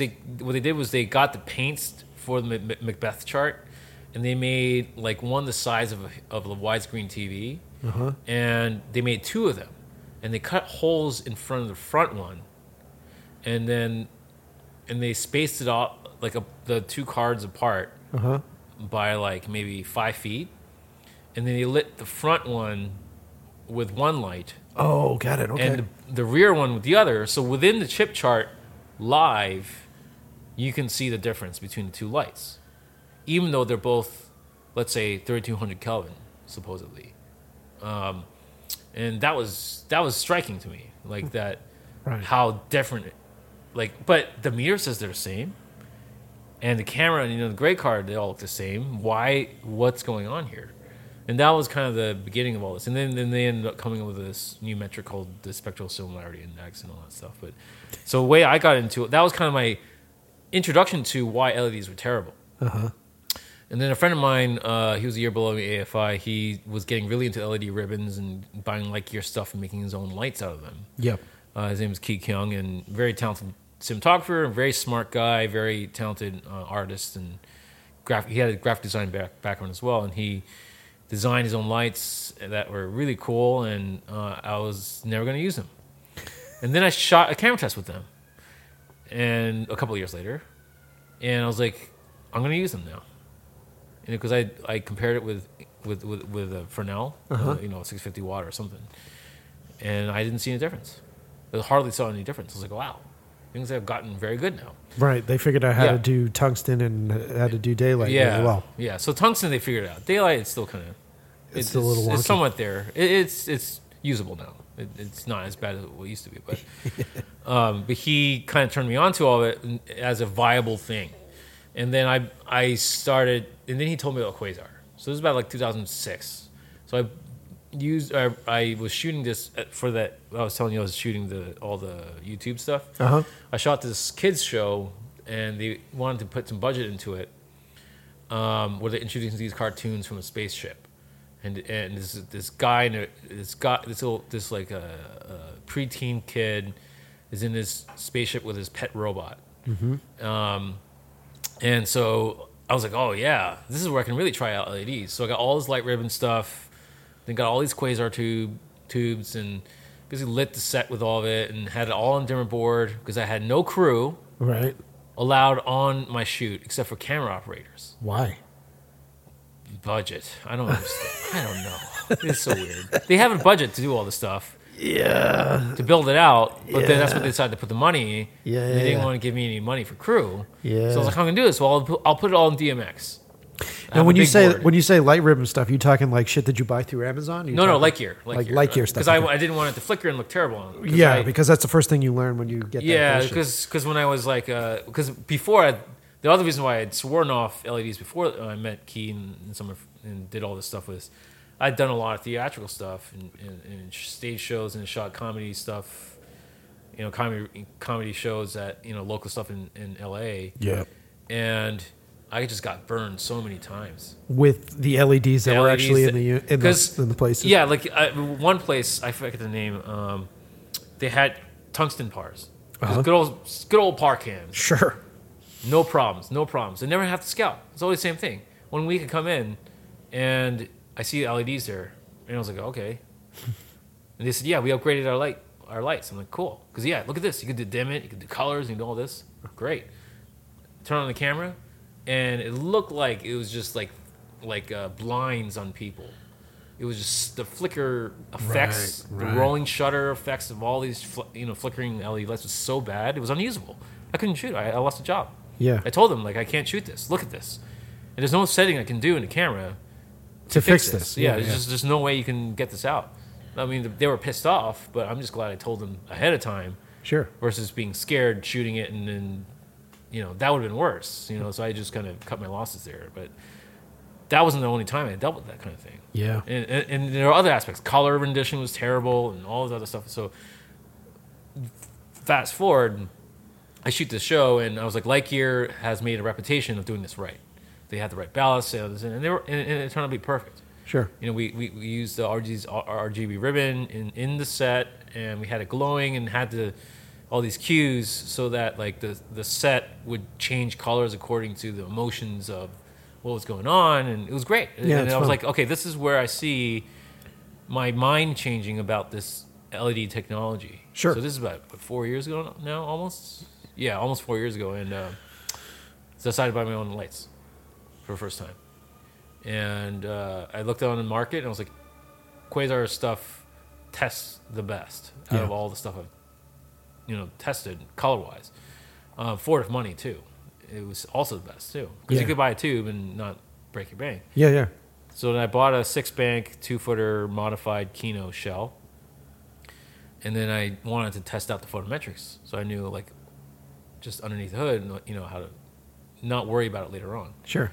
So I got a light meter, and then I started creating a light field, and I marked out on the ground, and I did this at the Quasar headquarters, and I mark out the ground in regular intervals. I just do what I normally do. I'm not a normal person. No, but you're also this is the science coming. This is the science side of it, so I'm not normal, right? So they're seeing me do this, and they're like, "Who the hell is this guy?" Yeah, like, what is he doing? Like, what is going on here? What are you doing? I thought you're just gonna tape out 10 feet from the center and just meter, and then you leave. And I'm like there the whole morning, and then like they clear out. Finally, they're like, "Hey, can you do a little bit more of this?" So they cleared out the entire warehouse because it was kind of empty. They had just moved in. Sure. They cleared it out for me, and I did a whole 90-degree sweep. Wow. From at the light all the way to 50 feet away at regular intervals. But also I taught myself enough that the inverse square law works how you use distances to do that. So I taped it out that way. I got way sciencey from me. Yeah. So but then I realized because I created a shorthand. Sure. The inverse square law is the stops of a lens. Got it. 1, 4, 2, 2, 8, 4, whatnot. Those multiples are stop distances. So if I'm like 10 feet away and I want to drop a stop, I go to 14 feet. Got it. 2 stops, 20 feet, and so on. It's that simple if you know the stops on the lens, right? So I taped it out that way, and that way I can also like repeat it with other, because they were like, oh well, if you're gonna do this with your light, can you do this light too? And then can you do this light too? And then can you just do all of our lights? And then it just became the thing. And then eventually I just did all their lights, and then I realized, wait a second. I just realized a new light fall off theory. Looking at these numbers, because people say that inverse square law doesn't work for soft sources. I always heard that in my education. I was like, but what if the soft source is 100 feet away? Then it's a hard source. So of course inverse square law works for that. So at what point does it work and not work? So I looked at all the data, and I found when I was doing all this that the diameter of your light is the point where it starts working. So if you had it doesn't matter what shape it is. If I had a 12-foot wide trapezoid, at the longest axis is 12 feet. If I'm 12 feet away from that trapezoid shaped thing, from that point on, you can start using the inverse square law. Okay. So if I'm 12 feet away and then I go to 24 feet away, I've dropped down 2 stops. Oh, wild. But when you're within that, it doesn't quite work that way. That's why everyone always says that. But when you're 24 feet away, it just kind of came up on. No one ever talked about this because no one knew this. No one had ever done the rigorous sort of testing to figure this out. Sure. So long story short, I told this to them. They're like, we're coming out with this new product called the Rainbow. Can you tell us how to program the color in this? Because you did this, and then so I spent a month doing that, and I came up with a new theory of how to program the color the way I wanted it to behave, because I got so frustrated with the sky panel. Sure. Going on the color wheel, like you're spinning, and all of a sudden, like one tick is like 5 jumps of color. Yeah. And then another part, it's like you're hardly seeing the color change at all. I hated that inconsistency. Yeah. So I started looking at the numbers, and I was like, wait a second, there's a whole different way to see the color wheel called CIE 1976. Mm-hmm. They came up with this different way to map the color. And if you use that map and you move around on that map, generally speaking, each distance in the map is an equal distance in color change. So I used that map to calibrate the color in the rainbow, and it worked. When they actually built it in, they actually did their thing. Like when you go on the camera and you go on a wheel, it's pretty consistent. So I was like, wow, this is cool. And they said, and then they asked if I just come full time. So it just kind of came, that's how it kind of came about. And, Right. And You were just like, can you do all this R&D work? Sure. We can't afford you to do R&D work. We don't have enough money because we're still a startup. Can you do sales and do R&D work sometimes? Well, my initial reaction was I was very excited to say yes because they were really cool guys. Yeah. And that's when I was like, okay, because I just also kept running into them at all these trade shows. Sure. And they've all been in business for 20, 30 plus years. Yeah. It's Rig and Gaffer, Best Boy, cinematographer, etc. I mean, one of the partners was the gaffer on Blue Velvet. Yeah. Jesus. And as well as Dumb and Dumber, and they all came up with the idea of Quasar while they were on working together on the show True Blood. Huh. So they knew their stuff, and I was like, and I was always up to that point known for color science on post side. I did all this, I created a log curve for this camera to do raw better for this one camera that not many people knew about. So I kind of was known for that kind of thing, but I was like, well, I want to know for lighting. I want to be known for lighting because ultimately that's what I like more. Yeah. So those was kind of my inroads into just learning from the best of the best in the industry of people that have done all these big projects, big shows, big things that I liked.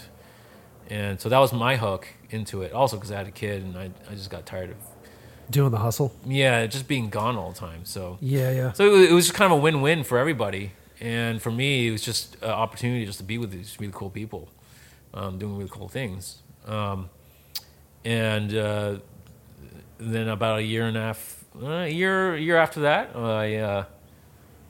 they said, "Hey, we can now put you in R&D full time," and I created a whole not business plan, job description for myself of what I knew I was, what I knew I could do. I'm already doing in the industry with the ASC. I'm already teaching at schools and doing lectures. This is what I can do for the company. Sweet. And now it's been since that point, it's been a year and a half, and that's what I'm doing now. Yeah. So it just they kept their word, and that was cool for them too, because it's like everything they said. Yeah, we want you to do all these things, and here I am. I'm shooting their commercials, doing all this education, and I'm doing all this nerdy R&D stuff. And I started the lighting committee for the ASC, so it's all kind of just happened just within the past year and a half. Nice, dude. Yeah, so it's been crazy. It's been a crazy ride already. Yeah. They're great dudes. I met them like 5 months ago or something like that. And then recently, I met them. How'd you meet them? Because I'm looking for sponsors for the show, and I had when I was back in Boston, I was working closely with my gaffer who worked over at Red Sky. Got it. And so he's over at Red Sky, and and Ruben, who's been on the show before. Ruben was a guy that was big into building his own lights. So they did like Ghostbusters over there, and he did like LED units that were on drones, and they would fly these drones around and be ghosts, that kind of thing. So he's very hands-on with it, and we would build a lot of stuff for the shoot that we were shooting.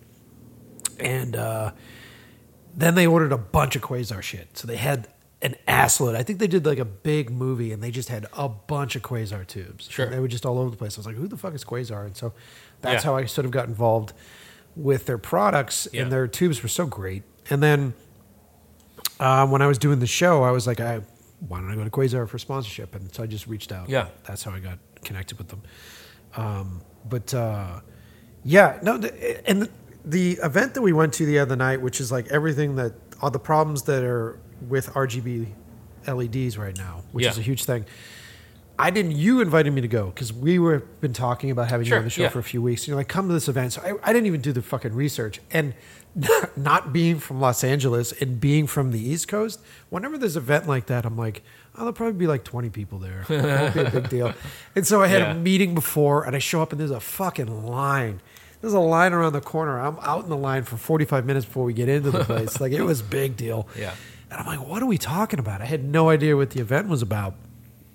And so you guys started your presentation about these RGB lights. Now, when I walked in there, I've been to enough of these sort of industry things. I walked in there and I know who Quasar is. I know that you guys are LED shit. And the big sales pitch for LED lights are, you never need fucking gels again.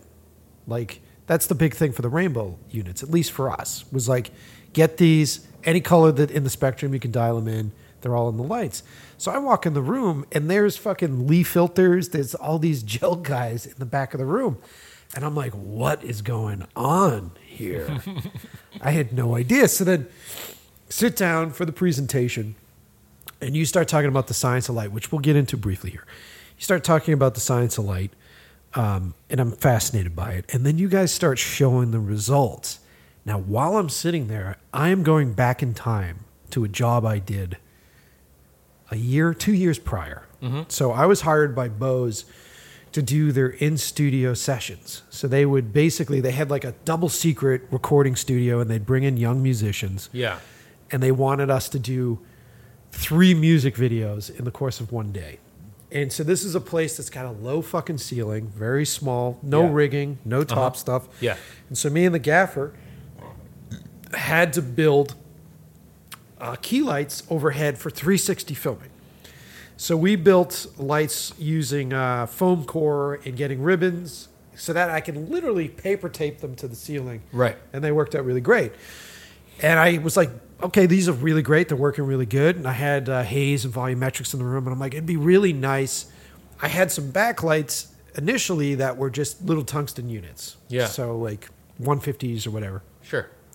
And I'm like, I have to deal with a power issue in this space. So then I'm dealing with the amount of power that we can draw off the walls. Yeah. And I was like, it'd be fucking rad if I could do light cues and I can do color cues.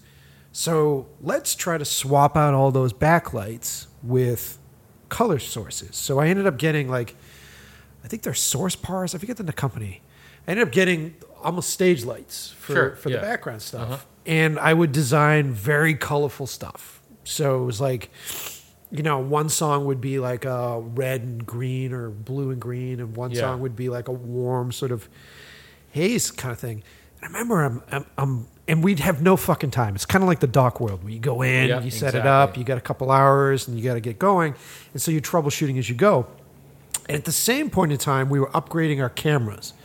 So we were upgrading to the Canon rigs that were hacked to shoot 4K. So I'm dealing with this new thing with the Canon cameras, and I'm dealing with these LED lights. So I start to program the first look. Blues, reds. Looks fucking phenomenal, right? And I have sort of white keys coming off of the sources on the ceiling. So I get to the second look, which I've designed in Photoshop. A second look, which is a warm space, white key, but all gold, amber sort of edge lights. Uh-oh. And I'm looking at the fucking cameras. And I'm going, why the fuck is it not gold? Mm-hmm. Yeah. And so we're troubleshooting it because the new variable, besides those lights, is the cameras.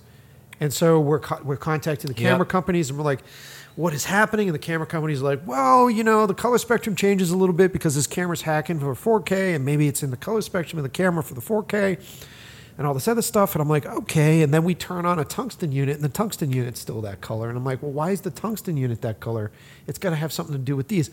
Literally, I almost lost my job over this because I had pitched this to the client. The client was like at the monitor going, why is it not gold? Why are we not getting all these hues? And I'm like, I'm desperately talking to all these people. And then after that job, I bullshit my way through it, somehow got hired again. And I'm like, I'm going to figure this out. And I went and I did tests, and we were testing the cameras with it. And we're like, we think it's the fucking camera. So I'm sitting in that audience when you guys are releasing that information going, motherfucker. I was so, all that pure rage was just flowing out of me going like, but you said that these things would do this thing. And then when you guys were talking about look, they're not actually doing what they said. A, I was like vindicated to a certain extent. B, I was like the balls on Quasar for being able to stand up there and go, well, this is actually what's happening with this stuff. And I had a lot of respect for you guys for doing that piece. And now the people at home are like, Mike, I have no idea what the fuck it is that you're talking about. What is the video you guys did? What's the title of the video for the piece that they did? The Untold Truth of RGB or something like that. Color Scientist reveals the truth about RGB lights. Or something like that. It's by Indie Mogul. It's on YouTube. So go look it up because if you weren't there for the event. We released it in October, and the event the live stream is still up on the Aperture Facebook page. So I mean, you're pretty much the textbook reason why I've been doing this. I mean, I've been telling customers this since I joined the company. Don't throw away your party gels. Yeah. This, and that's why none of Quasar's marketing has ever said that this will replace gels for this reason. Sure. And on top of that, that's why Quasar has never put gels in, gel program gels in their lights. Right, because there's been other companies that have said Every other company has done it. Yeah, But yeah, we yeah. haven't, because it's a lot. I mean, as a customer, I was always mad about this because I already knew this for years. And I keep seeing all these companies putting all this stuff in their products that I knew was a lie. It's a Yeah. lie. It's either a lie or you don't know what you're doing. Yeah. Or you do, or both. There are companies out there that have done that, and I was so mad as a customer. I was like, this is not working, and yet you're saying it's this. Why? Sure. And I understand I understand now being on the other side why they do it, because customers ask them for ease of transition. They do it because it's comfortable for them. Sure. They think in terms of gels because they've been brought up with using them, so they want to be able to program that gel into it. So I understand where they're coming from. Yeah. But ultimately, like, it's still a lie, or you just, I don't know, or it's, I don't know how else you could put it. It's just, It just feels that way. That's why when I was Yeah. sitting there in the audience going like, motherfucker, like you can't help. And this is a larger tangent on our industry. And I feel like when you and I go back to our roots when we're in school and we're using that old school fucking 16 millimeter camera and we're using that technology that has been used for 100 plus years to make cinema, right? Then you sort of fast forward to like post 2000, where suddenly this industry became more about the gear. It became more about the tech than the fucking art. And then to the point where as a shooter and even as a director, you're showing up and the producers themselves are going through the fucking trade magazines and they're the ones going to NAB and they're coming to you telling you what fucking camera to use and how this is going to change the world. That has just been the rhythm. To fast forward to now where kids are just like watching YouTube videos and unboxing videos and they're like, I'm not a real pro unless I'm using this fucking thing or using that fucking thing. And I think that there's been this shift. And I say this on the show, and I always say this, even with all my sponsors. These are tools. A light is a fucking tool. A camera's a fucking tool. That's how we feel too. And in our industry, Yeah. it's like, can you imagine if you were a construction worker and you're like, I just want a fucking shovel. And they're like, well, yeah, but you got to buy the fucking shed and you got to buy all this other shit. And you're just like, I want the fucking shovel. Yeah. And I feel like only in our industry has the manufacturers sort of controlled the narrative around becoming a filmmaker. Yeah. And I think all that was sort of running through my head when I was hearing this stuff that was going on with the RGB lights, because I felt like, of course they're going to tell us that it can do all these things because that's the only way they're going to get us to jump into that ship. Yeah. Because prior to that, like you were saying, I saw those fucking lights coming off of Amazon, and I did a music video once with some string lights, and as soon as I saw that fucking Scanline shit going, I'm like, get these the fuck out of here. Like, bring in the gels, you bring in get the party that for gels. what you pay. It's Yeah. But even then, you don't get that for what you pay when you're using a sky panel that costs $4,000 or $5,000. Yeah. And you still can't dial it in to the color that it says that it's doing because they're not lying. They calibrated it to the meter, but they never say that they calibrated it to necessarily the objects and the camera. So, but they say it works on the camera too. But I'm like, well. Sure. Whatever you say. Well, but then you have this game of like all these different manufacturers on the market, and then everybody has their own way of doing it, their own chips. Yeah, exactly. And And that's when I was just like, oh my gosh, this is chaos. yeah. It's just frustrating as a cinematographer. I just like, what? Like, I don't care how the sausage is made, ultimately. I just want to eat it, and it's got to taste good. And I shouldn't get food poisoning after the fact. And ultimately, like, we're in a point in time. That's why I've been doing all this education stuff. Is you have to right now. Because if you don't, everyone's just going to get complacent manufacturing-wise Yeah. and not improve. Yeah. It's good enough now.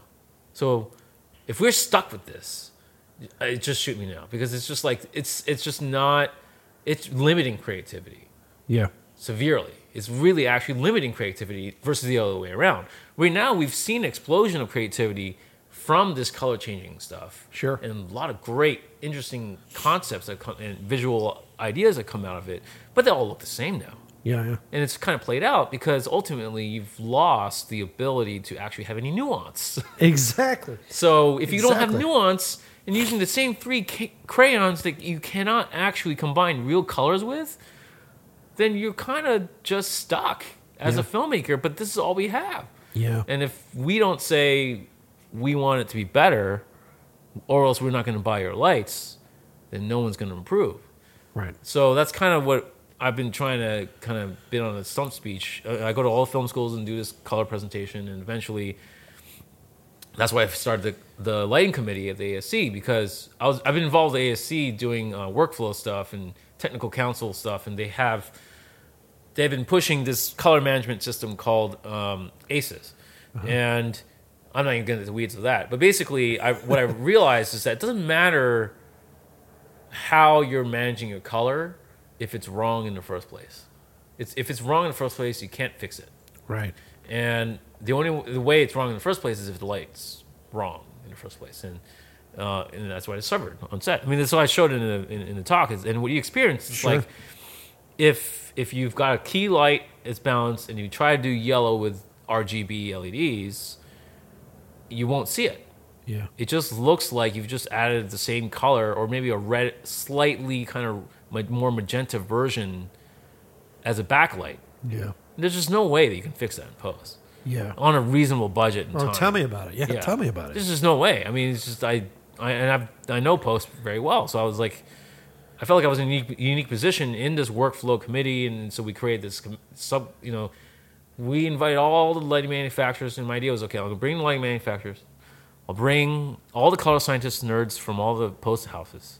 I'll bring camera manufacturers and DPs. Put them all in the same room, see what happens. We did that. And normally these meetings only have like 5 people in it. But this meeting had 40 people in it. Wow.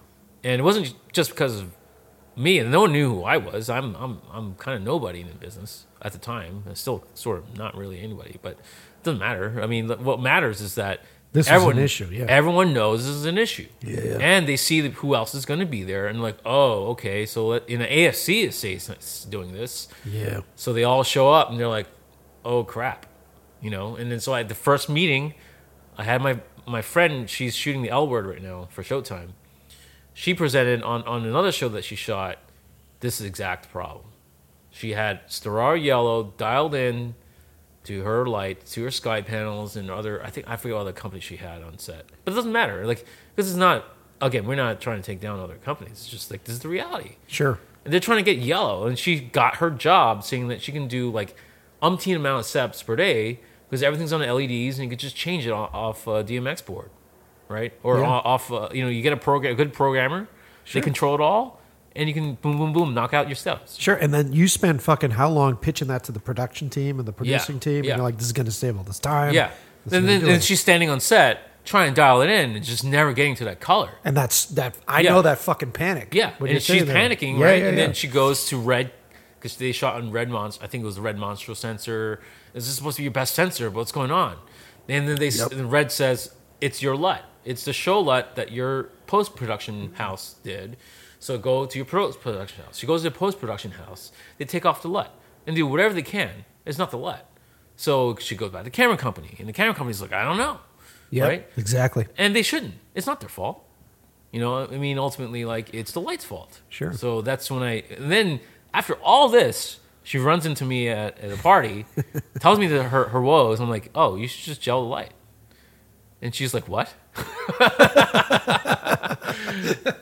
And she was mad. She was so mad. Yeah. And I'm like, Yeah. But if you want that yellow, set your light to white and gel it to yellow. This is what I've been telling all my customers. Yeah. And she was like, but that's wrong. I'm like, I don't care if that's wrong, like on a moral level. But- it's going to give you your results that you want. But why is it fucking wrong? This drives me crazy because this Yeah. comes back to Exactly. Dude, Yeah. False advertising. false advertising, bullshit, and then Yeah. how quick we are Yeah. to be like, this is the shit.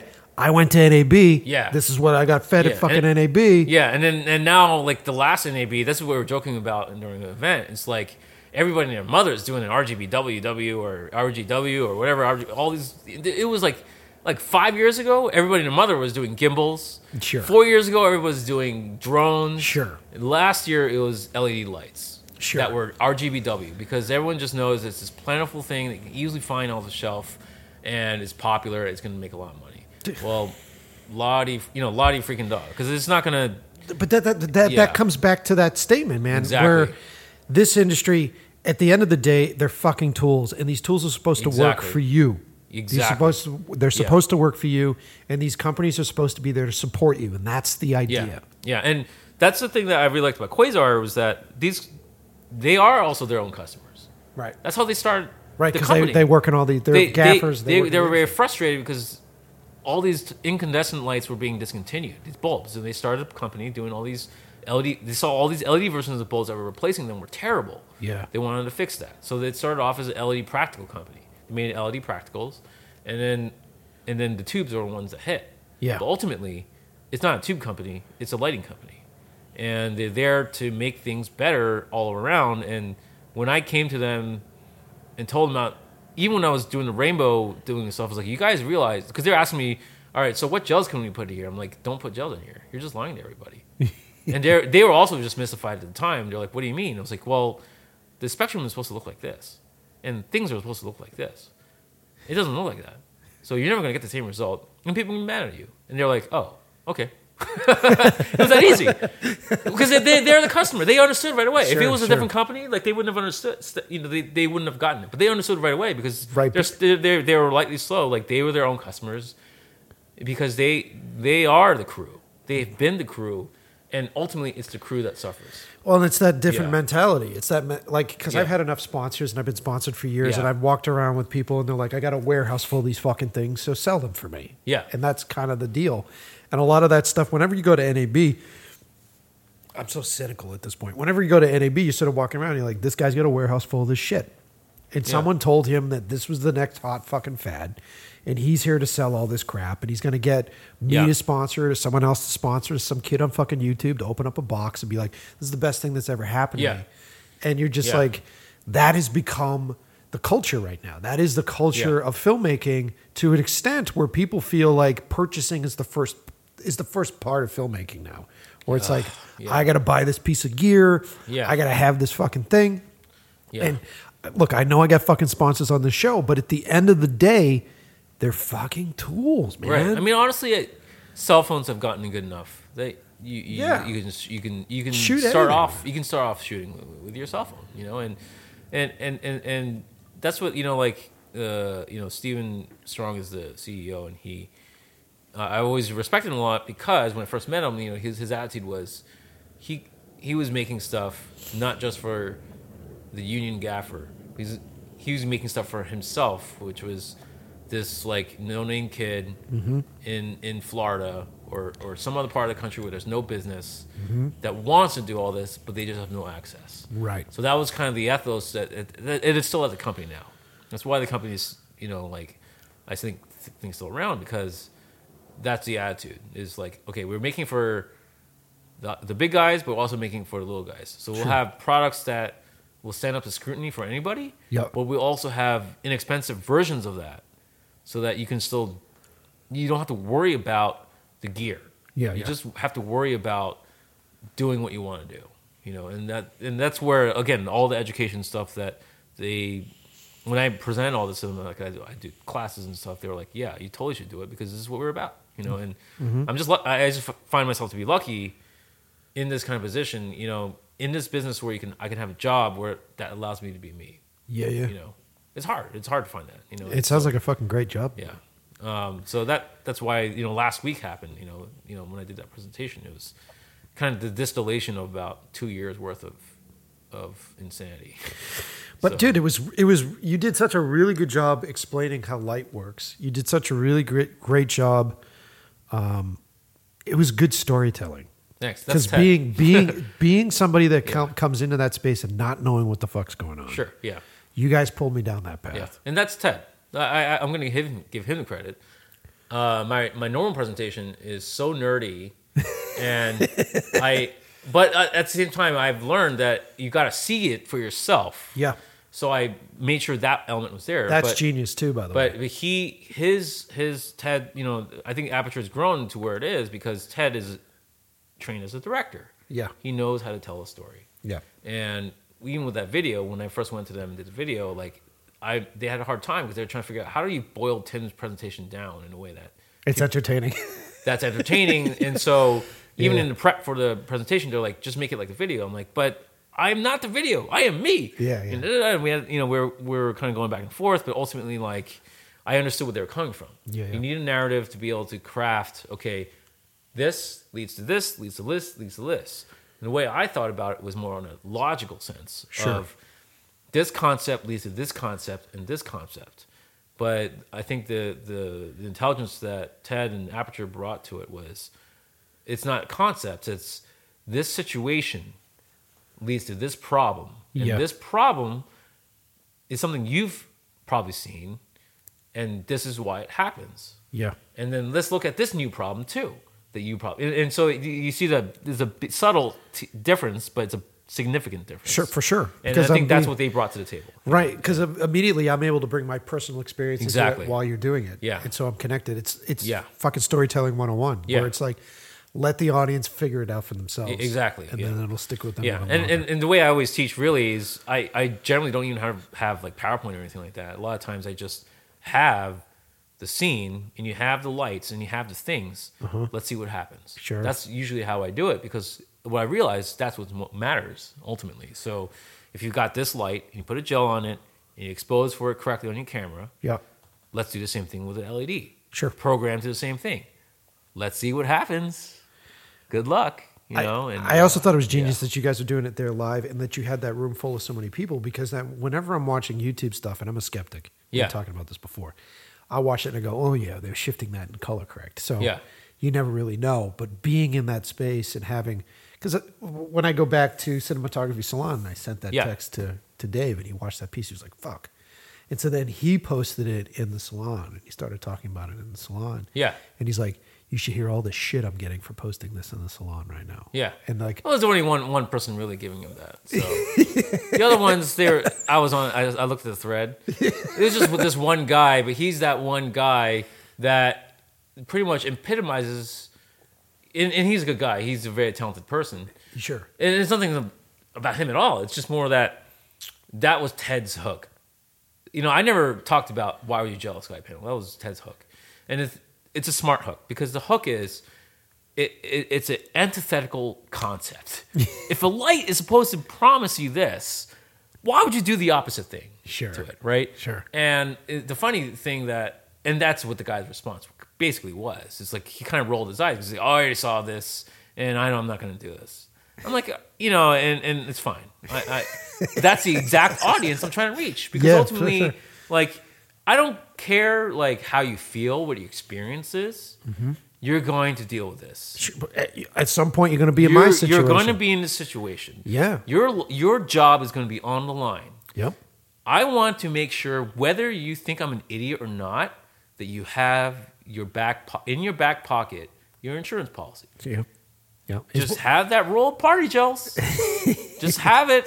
I don't care. Just have it. It's that guy that's just like, I hate the taste of pride, and I'm not gonna swallow it. Yeah. I'm not. And I'm not the thing is in there. and the person is accomplished, and I've seen him do talks and stuff, and it's definitely not a knock on him. Sure. It's just, and in fact, that's the exact reaction I was hoping to get. Yeah. Because that shows that already people have already latched on to a wrong idea, and the fact that somebody is saying to them something that's the opposite means that I'm getting through. Even if they don't like it, even if they don't agree with it, even if they think I'm an idiot, they probably do, and they're probably right. I am an idiot. But regardless, the fact of the matter is you're going to still end up dealing with a situation. And if you're not prepared as a filmmaker, you're going to be in trouble. And that's why we're doing this. It's just like, But it's yeah. but okay, Yeah. so let's get even fucking more nerdy about this Yeah. and distill it down to its source.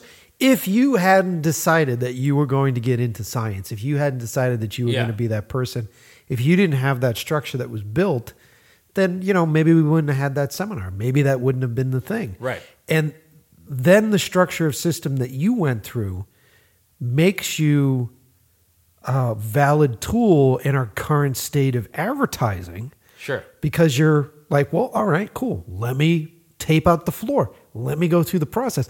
The fact that you were in their space doing that, and they're like, what is this guy doing? It's like, Yeah.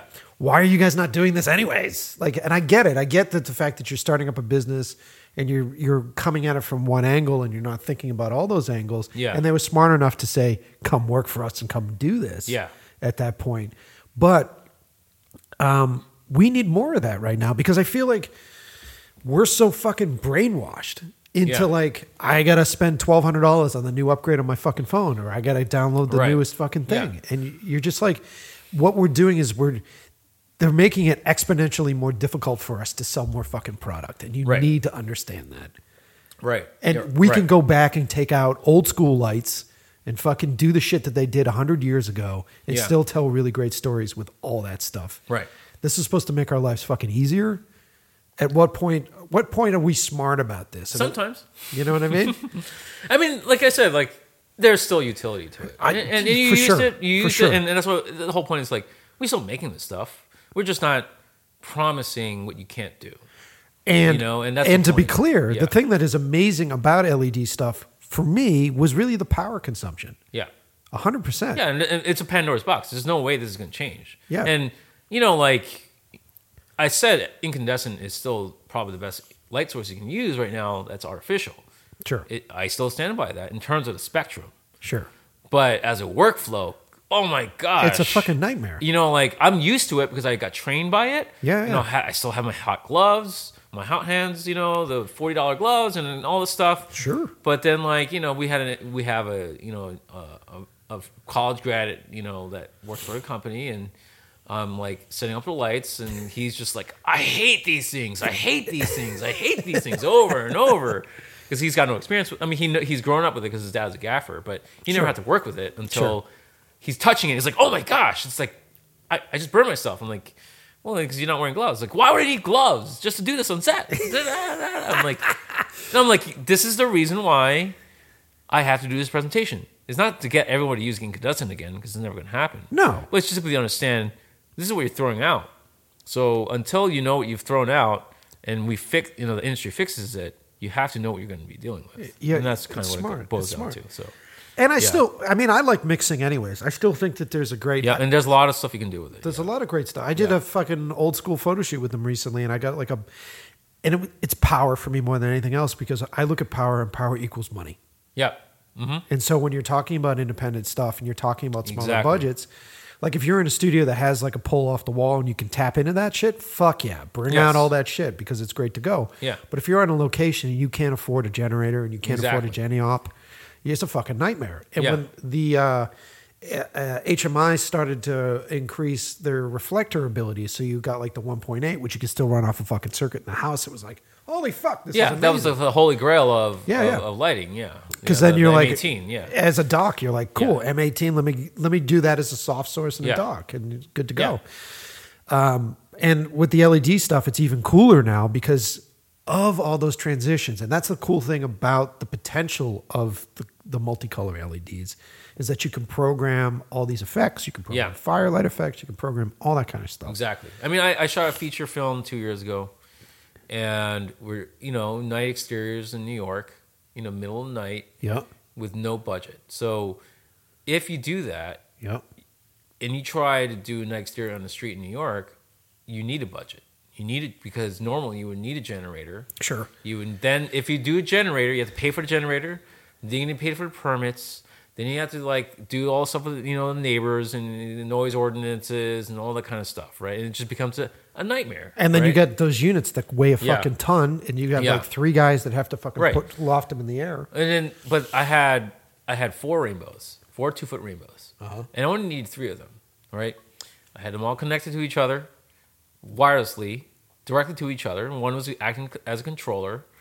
And I had them rigged, armed out over the sidewalk using high rollers. Mm-hmm. No, not high rollers. Sorry, they were whatever combo stands. You get the idea. Sure. I only had one person on G&E on this shoot. We did it together in an hour, and I had them running off batteries. Yeah, that's awesome. And I had a bag hanging off each stand with a battery in each stand. And then the way I shot the scene, the conception of the scene was basically I had a master shot, a long lens, so it's kind of compressed from like 200 feet away. I had a 200 mil lens. Sure. So they're just walking and walking and walking, and they hit these street lights, quote unquote, that you don't see, but ultimately you get these hits of light. Yep. And that's the scene. And we did that for no budget, with no crew. You can't do this with incandescent. You can't do this with HMI. No way. You can do it with LEDs. And I dialed it into sodium vapor using the diode set that I knew very well because I designed the color. So, but ultimately, I was like, this is changing my life as a filmmaker. Sure. And I make this product. Sure. Or rather, I'm in a company that makes this product. Sure. And it's not just this company. This is the technology that is affording me the ability as a low-budget filmmaker to not worry. I'm caring about the story and visual, and I have a visual language I'm using to tell the story. Yep. I'm able to do it. Yep. And that to me is the power of the flip side of it. So that's why I was saying in the presentation, I'm showing limitations. This is what happens. Now, right now, we hate it and it sucks because it's the only option we have. Sure. But technology is going to keep improving, so it's not a limitation anymore. Now it becomes an option. And that's the power of all this, is that if you know this is an option, you can use it. If you know how this option behaves, Exactly. then it becomes a creative tool, Because I was thinking not about a liability. Yep. You know what I mean? And that's what we're trying to push, is you see these color shifts that happen that you don't like. The only reason why you don't like it is because you don't expect it. right, because you were wanting it to do something else. But if you wanted to do that, Yep. that's what I was saying. That's what I'm hoping to do, is start predictively saying, okay, as an example, the orange color that you get with these lights, if it's just RGB, turns red. Yep. And it's scary. You get an orange pepper, it turns red. I'm like, oh my god, It's like it's like the yellow yeah. spectrum is just like It's gone. It's just gone. it's missing, right? So it's scary. And if you don't know what's going to happen and it happens on set, then that's the worst. Yeah. Right. And the only solution, again, as we said, is using yellow gel. But if you know this is going to happen, you can design stuff on purpose. Right. And then we're getting back to the genius of black and white cinematography of Jekyll and Hyde. I don't know if you remember this from the 30s version. I don't know if I've seen it. You can YouTube it. It's incredible. It's in the shot. It happens live as a lighting change. Jekyll, it's a hot. Jekyll drinks the drink, the potion. Yeah. He starts choking. He goes to the mirror, and you see him all in one shot. It cuts to the shot in the mirror, Yeah. and his face transforms as a practical in-camera effect. It's not done in post. And the way they did it was spectrally. They had one light with one color, and makeup, basically it was red light, I think. It was red light, and the makeup was orange, or some color, right? So in that red light, it doesn't show up. Now, I have a trained eye now, so I can actually sort of see it. Sure. But when the first time you see it, you don't notice it. And then all they did was just change the color of the light. They changed it, they faded one gelled light up, and they dimmed the other one, the original one, down. And in camera, you see him turn into a monster. You see Fucking Mr. Hyde. genius. Yeah. And this is almost 100 years ago. It's genius. It's genius, right? And fucking the thing genius. is, we could do that now Yeah. in color with this technology. And so that's what I'm saying. This is not necessarily a bad thing if you know this is something that you can do, and that's the power of understanding things spectrally. That's what I'm trying to teach. Is not necessarily this is just what's wrong. Is if we can think about this a little bit more clearly about what's actually happening, Yeah. then creativity is actually unleashed. Yeah. Not just hampered by all this nerdy information. So that's the whole goal of all this, really. So anyway, Smart, man. all this to say, you can use your gels. I couldn't help Yeah. but think. Yeah. I couldn't help but think while we're sitting in that room Yeah. that like Roscoe and Lee were in the back going, "Thank God, thank God, Yeah. thank God." Well, that's why they're there. That's why they're all there. They're my friends. Just so like, oh yes, I've gotten to know them very well. thank God. Yeah. We're not dead yet. Yeah, but anyway, so it's fun because like basically, I'm just glad because the president of the local 728, the electricians union, Yeah. the light technicians, they were all there, and the leadership was, and a lot of people were in attendance were there from the union. So that's the people I really wanted to reach the most because ultimately they're the ones that are on the hook if something goes wrong. Yeah. I don't want them to suffer on set because of these problems. Right. They just ordered a whole fucking rig of these things, put them up in the Yeah. fucking ceiling. You got to predict what's happening, not Yeah. everything in filmmaking should be predictive on prep level. Yeah. So that you're ready, so that when you're On set. on set in the heat of battle, Yeah. you know exactly what's going to happen or how to fix problems. So that they were very happy as a result of the presentation. Like, okay, this needs to keep happening Sure. for us. And I was like, great, good, because this is what we want. From the ASC side of things. So it was more of a marketing event between Aperture and Quasar, but ultimately this is about again education for filmmakers. So, but hopefully, I think like that you guys got that too. I don't No, know, totally, yeah. dude. Totally. I mean, it was a great presentation. I highly suggest you go online and try to find the live feed. The live feed's still up, or that they did, Yeah, Facebook, the Aperture Facebook page, they have it on their video section. which is the videotaping of the event that I was at. Yeah. And then there's also that other video that we The mentioned YouTube earlier. video, The yeah. YouTube video, Yeah. which sort of goes over it. Yeah. It's interesting shit, and it's not super science. It's not. I know a lot of you guys are allergic to picking up instruction manuals and going through the signs of it, so it's Yeah. fun. You'll enjoy watching it. I think the most important thing is if you know the science stuff and get a feel for it. That's the most important thing. Yeah, You can't get a feel for it if you're not exposed to it. yeah, And I wasn't, and even when I have a science background, I just didn't put two and two together until I started to do this research. yeah. And now that I'm doing this research, now I'm starting to think a lot more creatively. I feel like in terms of like how would I light a shot to have this effect? Well, now I know that the spectrum of this looks like this, and I do this other thing to it. Like my one of our owners is a DP. He was on, and he was telling me how he did something on The Boys. He was adding a cyan filter on camera, and then he was timing it out with a rainbow. Weird. And the reason why he was doing that was it made the skin tone look more silver.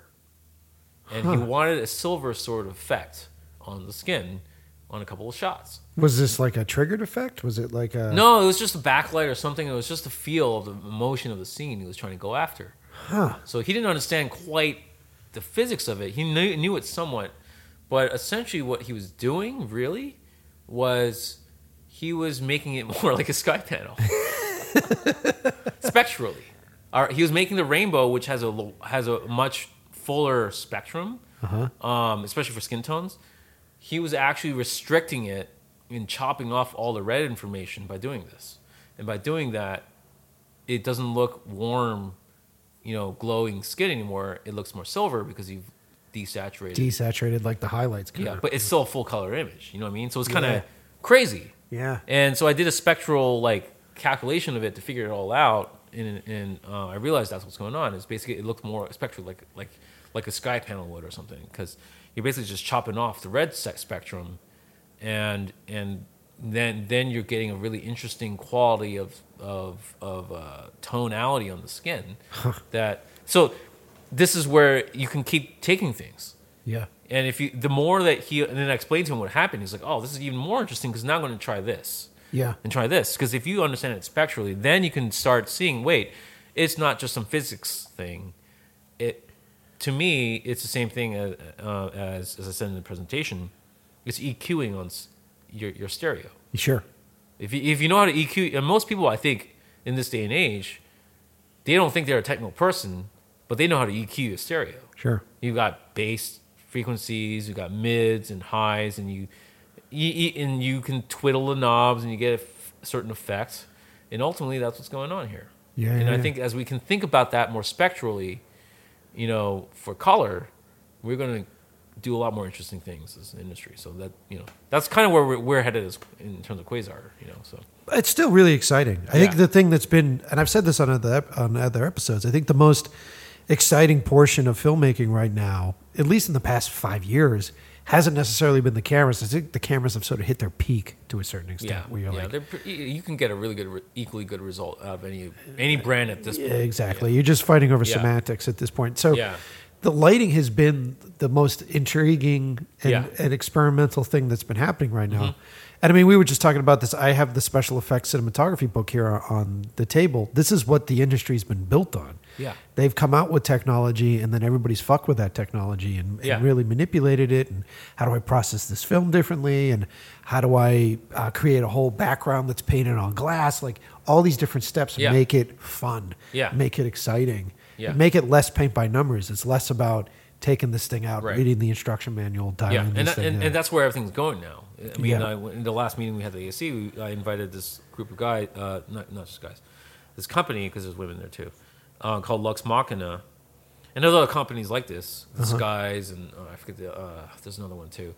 They're combining LED walls with camera tracking to do live plates and live lighting instead of doing it in post. So you're basically compositing on set. Right, Which is which is- basically this special effects book right here. Back then, it was doing rear projection, but now you're actually doing live LED walls. But the extra angle that's happening now is now you're using the Unreal game engine. And you generate the backgrounds live based off of the camera position. So the parallax is right. So it doesn't just look like a plate anymore. Now the background's interacting. Like foreground elements are moving really fast. The background elements are moving very slowly. How's the rendering on that stuff? Is it? It's live, Holy and so shit. because it's out of focus, you don't see Right, you can play the with it. badness of it. And then also like what they're also doing too is like they track the camera position, right? So you can actually see that it's like a blob on the screen of what the camera's actually seeing. It darkens the image so that it's properly exposed, and you can set the exposure. And then Wacky. That's and awesome. then as you pan the camera, that blob moves around. Or if you want it to be green screen, then it's a green screen blob or whatever you want in there. So it's been used in Solo and Mandalorian and all this other stuff. Like a lot of companies are big productions are starting to go in this direction. So eventually it's going to get to a point that it'll be more accessible to quote unquote normal people. Sure. Like you and me. Sure. Yeah. And, Sure. and so that's why all these companies, us and our favorite German friends, and Lightyear and Cineo and everyone in between, in Digital Sputnik, everyone's pixelating their lights. Right. You've got pixel control. So then you can actually feed video signals. So you can feed video signals or do effects, and so that you can actually do interesting effects on camera. But you can do it with spectrum that actually looks good on camera. Because if you're just doing a TV screen, it looks terrible. Right. Because you guys were talking a bit about Yeah. that too. That like, Why can't you just use a TV screen from now on to light everything? Well, the Yeah. problem is that the TV screen is a light. That's how it works. yeah. It's a field of 4K by 2K lights, but the problem is that the spectrum is really bad. So for lighting, Right. for photography. Right. So, but that's where things are going. So that's where we're headed. Also is fixing that. Not just fixing that, but making it possible so that you can light a set. With With the video. TVs and video. Yeah. That's fascinating. Yeah. Well, this has been good. I think we've done a good job of sort of incorporating in what you guys talked about on that. And then I was just really happy to like hear Yeah, your likewise. history and hear where you came from. Yeah. Thanks. And I got a couple more questions before we wrap this thing up. Sure. Knowing your history and knowing your love of photography and knowing Yeah. your time as a documentarian, and brands aside, who gives a fuck? I know you work with Quasar at this point, but like, what do you think from your perspective? What do you think your optimal kit of tools is as far as lights go? Lights. I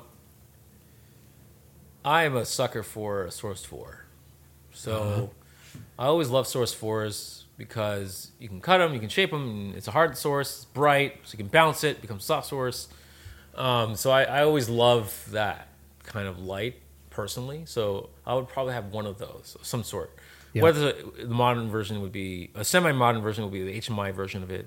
Sure. So you stick a Joker on it, and people call them a Jolico. Whether it's an 800 watt, 400 watt, whatever. That or nowadays, Aperture is doing it with their daylight hard source. Sure. I think that's really cool. And I think ETCs though is kind of unwieldy because it's kind of big and heavy. Yeah, The I've used some of their stuff. the yeah. LED version of it, so I can't really use that right now. And their output's Yeah. kind of they didn't seem as bright as they. Yeah, and that's what we were talking about in presentation is that the more elements you use, you either cut down. You're basically cutting down your output. Sure. For the same amount of power you're pumping in. Yeah. So if you want the same amount of output or brighter, you need a lot more power. Yeah. So they just came out with a new light that has 8 colors to do the color, which is going to be phenomenal spectrum. But it's 50 pounds. Yeah. I mean, the sky panel was like 30 pounds. So Yeah. imagine doubling that up for the Yeah. same size light. I mean, that's a backbreaker. Sure. And so, I mean, all that said, the spectrum is supposed to be incredible. So, but the thing is, like, that's the thing. Like for me, light and small. So you want a smaller package. So Source 4 sort of thing. Like I think Hive has a thing too for their light.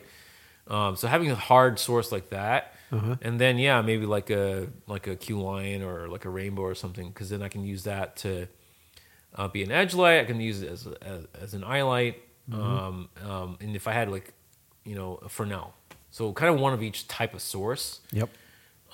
Lighting on the lighting side of things, like I prefer to that kind of because you want control of whatever type of light you want, Sure. and in quality of light that you want. Sure. So that's and then I'll have my party pack of gels too. 'Cause Yeah. I Me can't- too. I've got 2 packs out back. Yeah. And if you're gonna do the Fresnel, get yourself a dimmer.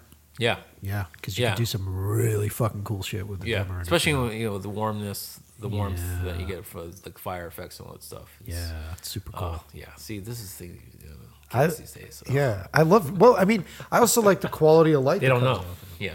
Listen, yeah. man, my only light kit is a tungsten light Yeah. kit, so Yeah. that's it. Yeah. That's all we had. Yeah. And you didn't miss out. No, I burned all my hands. Yeah. Well, you Yeah. see that way when you commit crimes and shit, you don't have any more fingerprints. It's part of the whole I mean, that was the goal. That was the whole yeah. point. But it's like that's why I think education should always be with incandescent because not just the pain of it, but ultimately it trains your eye. Yeah. You got to have a taste for what is right, what feels natural, and what feels natural is things that are on fire. Sure. I mean, Well, but it's also so- fascinating now because of how they've changed everything for economical reasons. So now you come into a house. Yeah. I literally had to go hunt for bare bulb units that are tungsten based. Like it's a hard hunt now. So most people have some form of LED fucking energy Yeah. saver lights. I mean, they changed the whole face of fucking Los Angeles with yeah, all the lights that yeah, they changed. well, yeah. You know? I mean, it's gotten much better.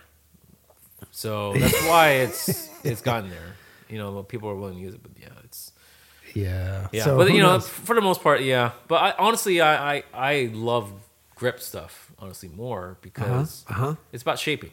Yep. And so as I said when I was doing a lot of dock work, that's what I learned. Is that it's how do you take away or how do you change what's there Yep. to make it be kind of beat that light into submission to be what you want it to be, so to speak. So usually I'll put like I'll put duvetine on the ground, I'll put duvetine on the ceiling, I'll put it on the wall. Sure. And then that kind of just makes it, or when I'm doing the exterior, I'll get a 4x flop and I'll tabletop it and then I'll that way and put it over the person so that the light's coming from the front and from the side.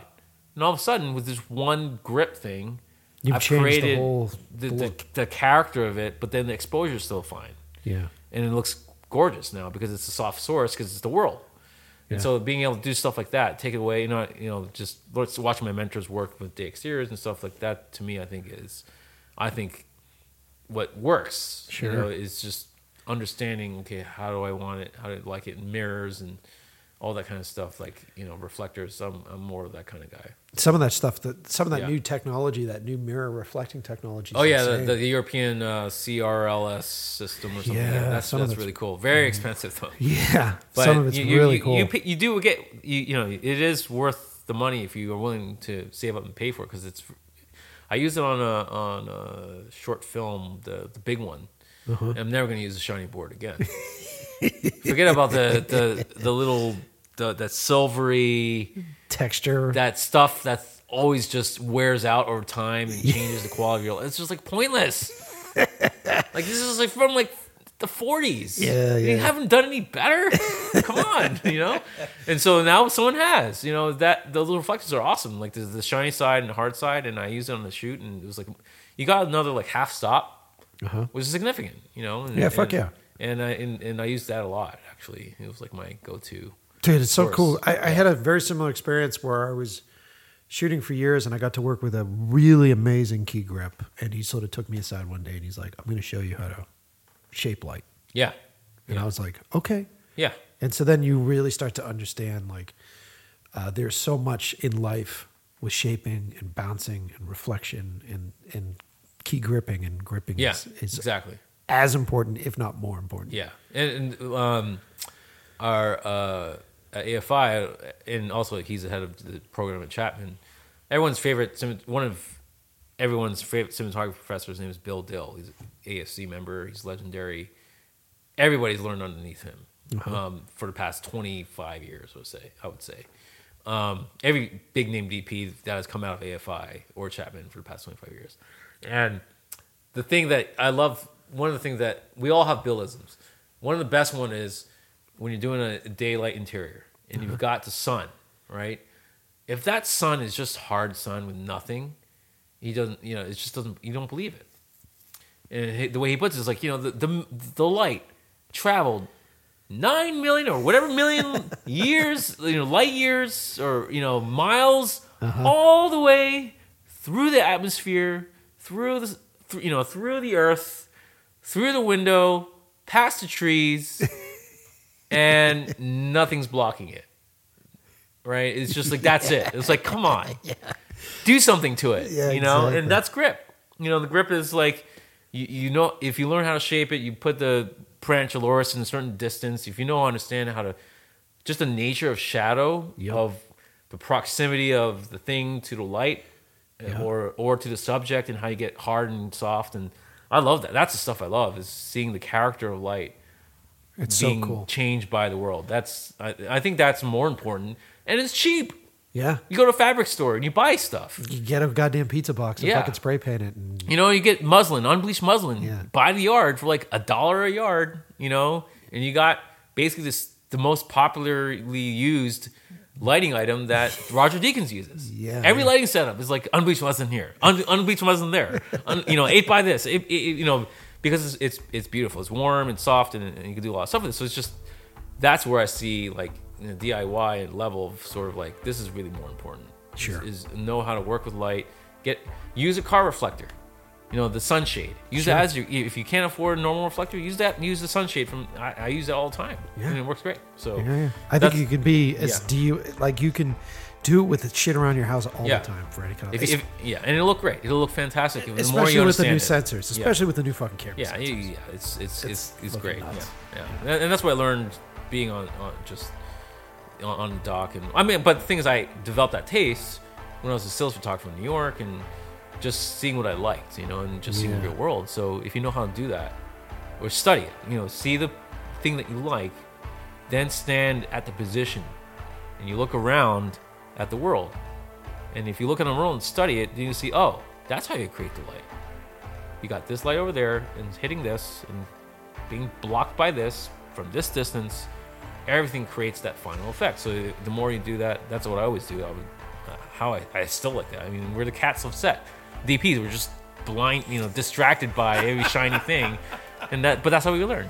That's why I always get distracted by it. My wife just makes fun of me. She's like, "You're doing it again," But that's what's more important in your kit, I feel. So that and the Sun Surveyor or Helios app. Yeah. Knowing where the sun's going to be, where you're going to be, I think that's the other critical things. So, I told you, right? Fascinating shit. And we were just scratching the surface. There are those great videos online. What were the videos again? Do you remember what they were? Yeah, what was the name of the video? Color Scientist Explains the Problem with RGB Lights, and that was put out by Indie Mogul. So YouTube search that, and you can get even deeper into the stuff that Tim was talking about on the show. My story that I told on the show with what happened to me on the Bose job is 100% true. So this affected me in my planning. And a lot of you are like, well, I don't understand how this affects me. When you get to the point where you're pre-designing something, so like if your client says, I need you to create a fucking mood board, or I need you to create a lighting diagram, can you show me what this looks like? Because I have to get the artist to approve it. I have to get the creative of the client to approve this thing. So you go, okay, great. And then you spend hours scrutinizing over the color palette. And by color palette, I don't mean just lighting. I mean wardrobe. I mean set dressing. All these different aspects of the piece that you're selling. And these are the things, especially as a director, that it's your taste. It's the reason why they hire you, right? Because of your taste. I have a love for this lime green carpet, right? And the lime green, as this, it signifies the soul of the fucking dead grandfather. You know what I mean? Like, you come up with these things, right? And it's so fucking important to you. And then you get there on set, it looks lime green. You're on set and the clients are looking at it going, this looks lime green. And then they look at the monitor and it doesn't. And what does that do to you? Makes you look like an asshole. 100%. And then you're going down the line. You go to the DP and you go, what the fuck? And the DP's like, I'm doing everything correctly. I don't understand this. And then we got to the point where we understand that the cameras weren't registering those color spectrums the way they're supposed to. So now you know it, right? Now we know. Now we know to ask for more from these manufacturers. And you know what, guys? Fuck this. There's a bigger lesson here. How about we stop swallowing the marketing pills as quickly as we do? Huh? How about we stop going to NAB and being dazzled by all these fucking promises that we get from these manufacturers?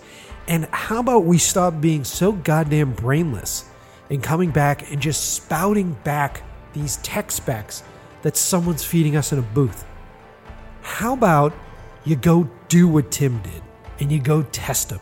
You put him to the fucking test.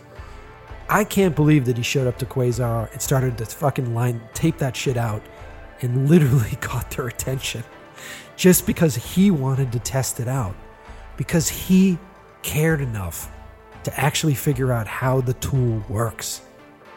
Ask yourself that serious question. When's the last time you thought about how your tool works, right? When's the last time you opened up something and you really put it through its paces? And how often do we just buy things to brag about the fact that we fucking bought something, right?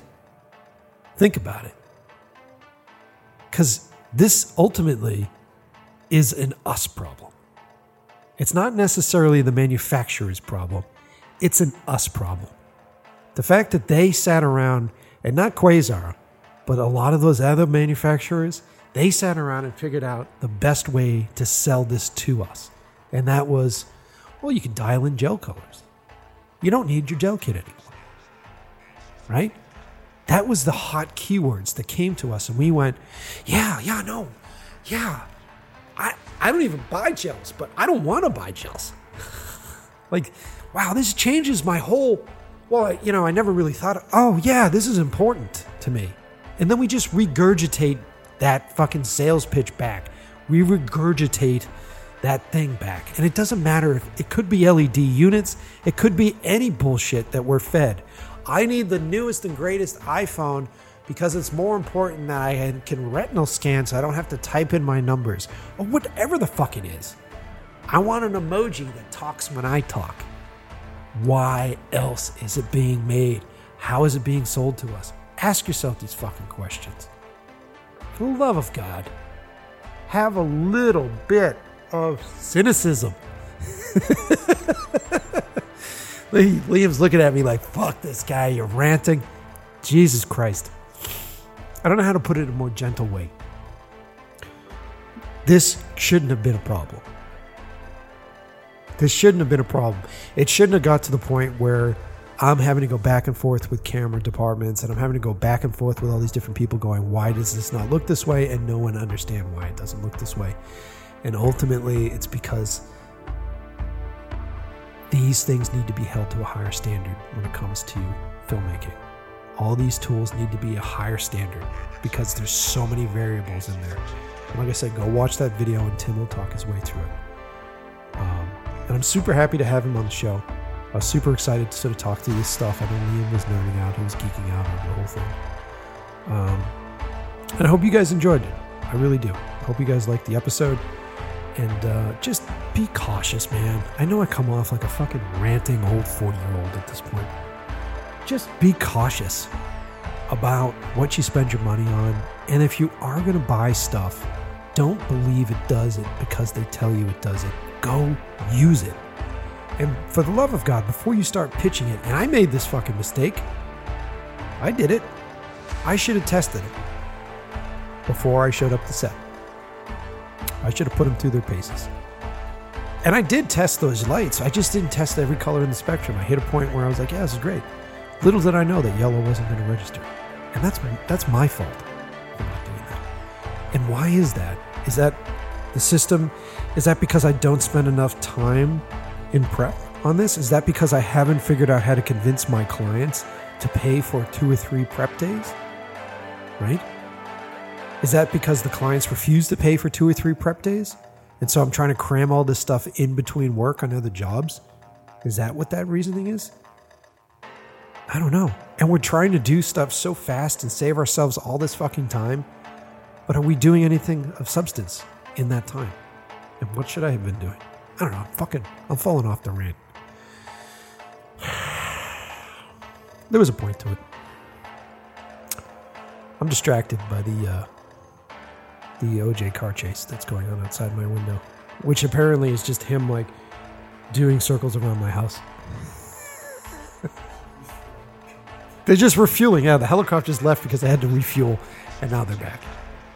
That's exactly what happened because they were gone before when we decided that we were going to do this. That's exactly what happened, and then they're back. I know we're going to figure out about it afterwards. It's probably some horrible thing. But anyway, there's a lot of great gear out there. There's a lot of great tech out there. Use it for what it's there for. It's a tool. It's a shovel. It's a chainsaw. That's literally what it is. Use it for that. Don't define yourself on a chainsaw. Don't define yourself by the light you use. Don't define yourself by the cameras you use. Define yourself by the experience that you've been through. Define yourself by your path and respect your path, because your path is going to make you the artist that you'll be known for. And that's it. So I hope you guys have enjoyed the episode. Please continue to listen. I have plenty more on the way. And as I say always now, I'll see you next Tuesday.